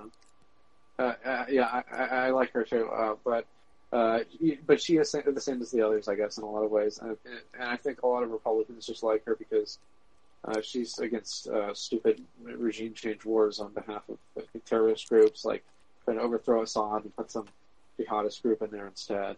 Yeah. She's always spoken out against that, and so people like Tucker who are against that are in favor of her for that reason, even though they don't agree with her much else.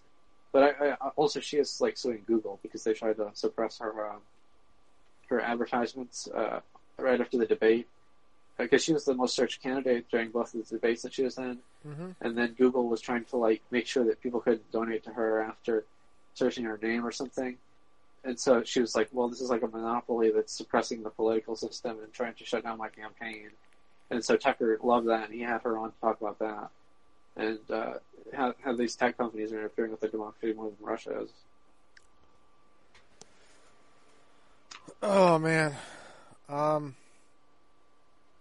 think that was kind of like the core stuff I had to say about the debate. Yeah, because I'm like, I got to go to bed soon, man. Yeah. What time is it? It's about 10:15. 10:15, okay. We've been recording for an hour and 35 minutes, man. Yeah, and we recorded for about this long last night, too. So it's like 3-hour recording. Yeah, the only thing I wanted to say was that, so there's a zine coming out called Rebirth Dilemma, which is like an Evangelion fanzine that I tried to apply for, and I did not get in. And I had two topics I really would like to talk about with Evangelion that I just kind of think about in my mind. Well, one of them's pretty easy, where like I wanted to write, I figured this one might have been more approved, was the fact that I would like to write about how Evangelion's been on cable TV in America, which has really been Cartoon Network. And I even wrote like this really nice rough draft. I can even post up the rough draft in this podcast episode for anybody who wants to read it. Just to kind of give a background on like how the show was treated on cable network, on the Cartoon Network, regarding censorship. And this even includes me writing up about like the when it was on Giant Robot Week. Because I think it'd be fascinating to know that, this show has been on cable network and it's been treated, after the first time it aired on Giant Robot Week, it's actually been treated pretty well on TV, but like the original series has not been on TV in 13 years. That's one, and the other one I would like to write about that I would have to put a lot of time and effort into, but I think it's important. But it would spit right in the face of feminism and all those progressive movements, is talking about masculine themes in Evangelion. And it'd be really just me wanting to talk about and write about how the lack of a male role model really shaped Shinji Ikari into the person he was in the show. And just kind of how, like, you know, like, because he didn't have these role models, this is the way he is. And even the females there kind of like support this pro-feminist ideology in the show. And just kind of like, because I think about like the certain scenes of like when Shinji does show masculine. Is this website claiming that Eva is feminist? Is that what the deal is? No, man, nothing like that. No, this is just me talking. That's your claim, is that it's feminist. Okay. Well, there's a lot of Evangelion's an interesting series because there's a lot of different, like, for a show that's simple, it's very complicated, that people have so much to say on it. And I think that's why it's such a great series, because there's so much to say on it. There's so many different ways to look at the show and how people perceive it, and I think that's fantastic. So no, like, it's you know, people are going to look at it as like, oh, there's all these, you know, yaoi lesbian themes into it. Like, you know, fine. And I don't doubt that someone's going to write about that for the zine. It does not surprise me in the slightest, but I'm just like, I don't want to, like, I just don't care. But, like, you know, no one really talks about, like, Shinji's, like, adolescence and, like, masculine themes in the show. Because my thing is, like, you know, I think Kaiji, I think is the most, like, positive male influence in Shinji's life. Regardless of him being a sexist sleazeball. He's the most positive male influence to Shinji. Even more so than his father, because his father doesn't care about him. His father's a deadbeat dad. He's the closest thing to a male role model. Exactly. Yeah, I really like Kaiji because he is that male role model, that senpai to Shinji that Shinji really needs, and Shinji, like, was able to be better in himself in a slow amount of space, or amount of time in the show. Yeah, even though him and Misato are kind of off and on, they are effectively Shinji's surrogate parents because his real parents were such a disaster. Yeah. I mean, his real parents are so distant, even though, like, he's inside his mom when he's in the Eva, and then his dad just kind of, like, doesn't give a shit about him, except when he needs him as just an object. Uh-huh. And I would really like to cover some. I would really like to write something about that and just kind of explore that further. And yeah, and like I would, but like I think for me, like people that, like I think people in that zine probably would not have cared or have even been offended if I wrote something like that. So for me, it's like, you know what, I gotta do like an anime panel about it, and whoever shows up shows up, and just to kind of like just get this out there, just talk about it. This is how I perceive this series, and I think it's really important to talk about masculine role models and Shinji and the psychology behind that, and why he is the way he is, and how that kind of relates to people that, you know, don't have fathers in their lives and how that affects them. Because a lot of people that are nerds that really like, you know, Evangelion that I've talked to and known, because Shinji kind of reflects male adolescence to a lot. Like it's not like 100%, but like there's parts of Shinji that guys who watch the show can see themselves in Shinji in one aspect or the other. Regarding them being a coward, like I want to be, you know, yeah, I empathize with Shinji because, you know, here's a person that's like, you know, kind of weak like I am, if not even weaker. I need to not be like him, or wow, like this is so much like me. What can I do to change myself? And I would like to actually tackle something like that because, again, no one wants to talk about that. No one wants to cover that. And I think that's disappointing. And it's disappointing when you got freaking Vice writing articles about how the show is promoting child pornography and it's sexist and all this other nonsense bullshit. And that's just what burns my butt right there is when I read stuff like that. And that's the main focus of like the main rhetoric of Evangelion now, is to write something like that, to make women are awesome and men are bad. And yeah, in a sense that's true in the show, but I like to dive into why. And no one wants to cover why, because women are just so great. No, they're not. In most ways, they're even way worse than the men. So, everyone's effed up in that show, and that's the beauty of it, too. But you can't say that one side of it is great and totally like neglect the other side when that side you're promoting is just as worse as the side you're saying is bad. So that just kind of grates me to know that, and I want to talk about that, but I don't know. Maybe that's something I could just bring up to Aaron Clark. I'm like, hey, you want to come on and just talk about something like this and just see where it goes? Like you're the known Ava expert. Have you ever thought about some stuff like that? Have you ever, kind of like, who would want to listen to something like that? Like I would like to at least get it out there, and if people agree with it, fine. And if they don't, fine. It's just like kind of like my perspective. That's for me. That's like something I want to just explain and to just have that conversation, and just to see like, well, here is my belief on that, and there is some, I like to put some biblical truth behind that too, because the show is Christian based or has some thematics behind it, even though it's mostly Buddhism or whatever, and just kind of see where it goes. Like, yeah, this is like a perspective that I have on the show. What do you guys think? So that's just kind of, and like when I got that, like, and then for a zine it had like such restricted, they're like, I didn't even know about a restriction they were looking for. Like, oh, we only got like 8 writer spots and 25 artist spots. And I'm like, you didn't mention that in the application. You just like, oh, we'll take anybody. And I'm like, well, it sounds like anybody's going to get it. And they're like, oh, we have to sift through it. I'm like, well, how big of a number are you looking for? And then it's like, oh, we need 8 writers. I'm like, oh, F this. And I know exactly what they're looking for because it sounds like it's a bunch of 20-something millennials. So, whatever. Yeah, it probably is going to be like a critical Marxist view of the it's an autistic crap show. Politically incorrect aspects of it or whatever. Like this Vox article, they were going after it because it objectifies women by modern standards. That Vice article was posted on the people who run the zine that I mentioned.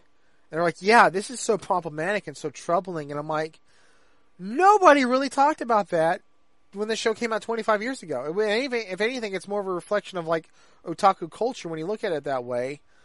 But the show has a whole lot more going for it than just that. But that's what people want to focus on because that's the hot talking point these days. Because of Me Too and feminism and all that other crap. So we're supposed to pretend now that adolescents are these like sexless autists or something, to kind of, and as if that's not even going to further cause more incel kind of stuff. Yeah. There was this controversy involving the character, I believe it was Sally from Sonic the Hedgehog. This writer, Ken Penders, that used to work on the comic, he had originally planned for there to be an issue where she loses her virginity to a skunk called Jeffrey St. John. Oh, I remember this conversation. And this was on, he mentioned on Twitter randomly for reasons, I don't know why he had to bring it up. I think it was a mistake to bring it up. But he got a huge amount of flack for it, and people are going after him, and they're trying to figure out what age were these fictional characters, because it's never explicitly stated in the comics. And they were trying to figure out, like, well, is this a chipmunk character or squirrel, whatever the hell Sally's supposed to be, under the age of 15? I'm like, what is the age of consent in Not Whole Kingdom? It's like, okay, well, I mean, it is like drawn with breasts or whatever, so you can assume it's supposed to be like of age, right, in the comic.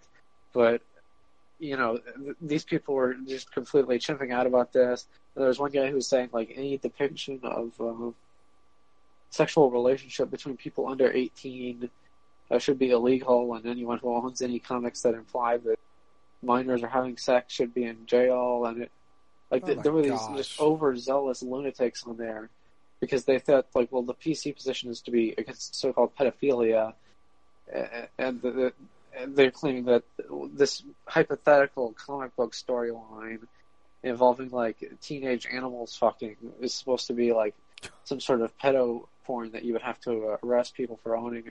It's like a child's comic book that's code approved, where it would have been done very tastefully, not explicitly stated or anything, and it wasn't even in the comic. They didn't even approve it. But like this is the kind of like sexual ideal that they have, is that like you can never depict this kind of stuff.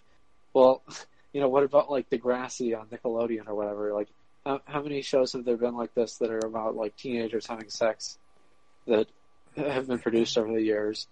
that are not illegal or whatever, whatever they think is the deal with it. It's like political correctness is even more puritanical than when, original Puritans in some ways, because at least the Puritans were sort of living in reality, and that they did have some sort of moral code they were based on. They were not just going with the flow with this like nonsense.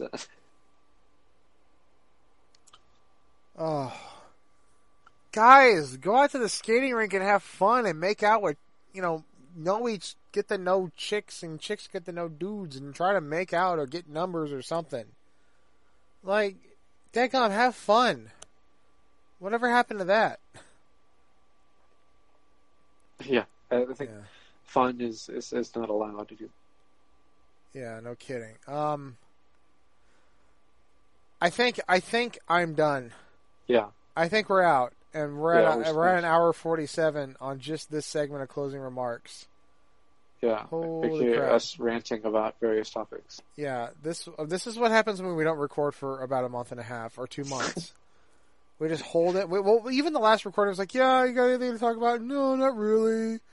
No, not really. I can't think of anything. And then we just hold everything in for 2 months. And we're like, mother effer, I got stuff to say today,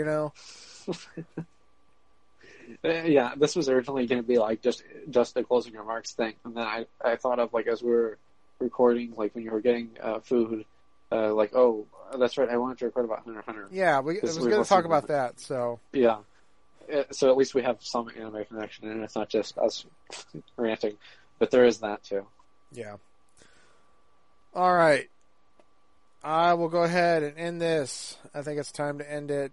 Thank you, listeners who have made it this long and are either fuming at our opinions or have agreed to our opinions. Either way, it doesn't matter.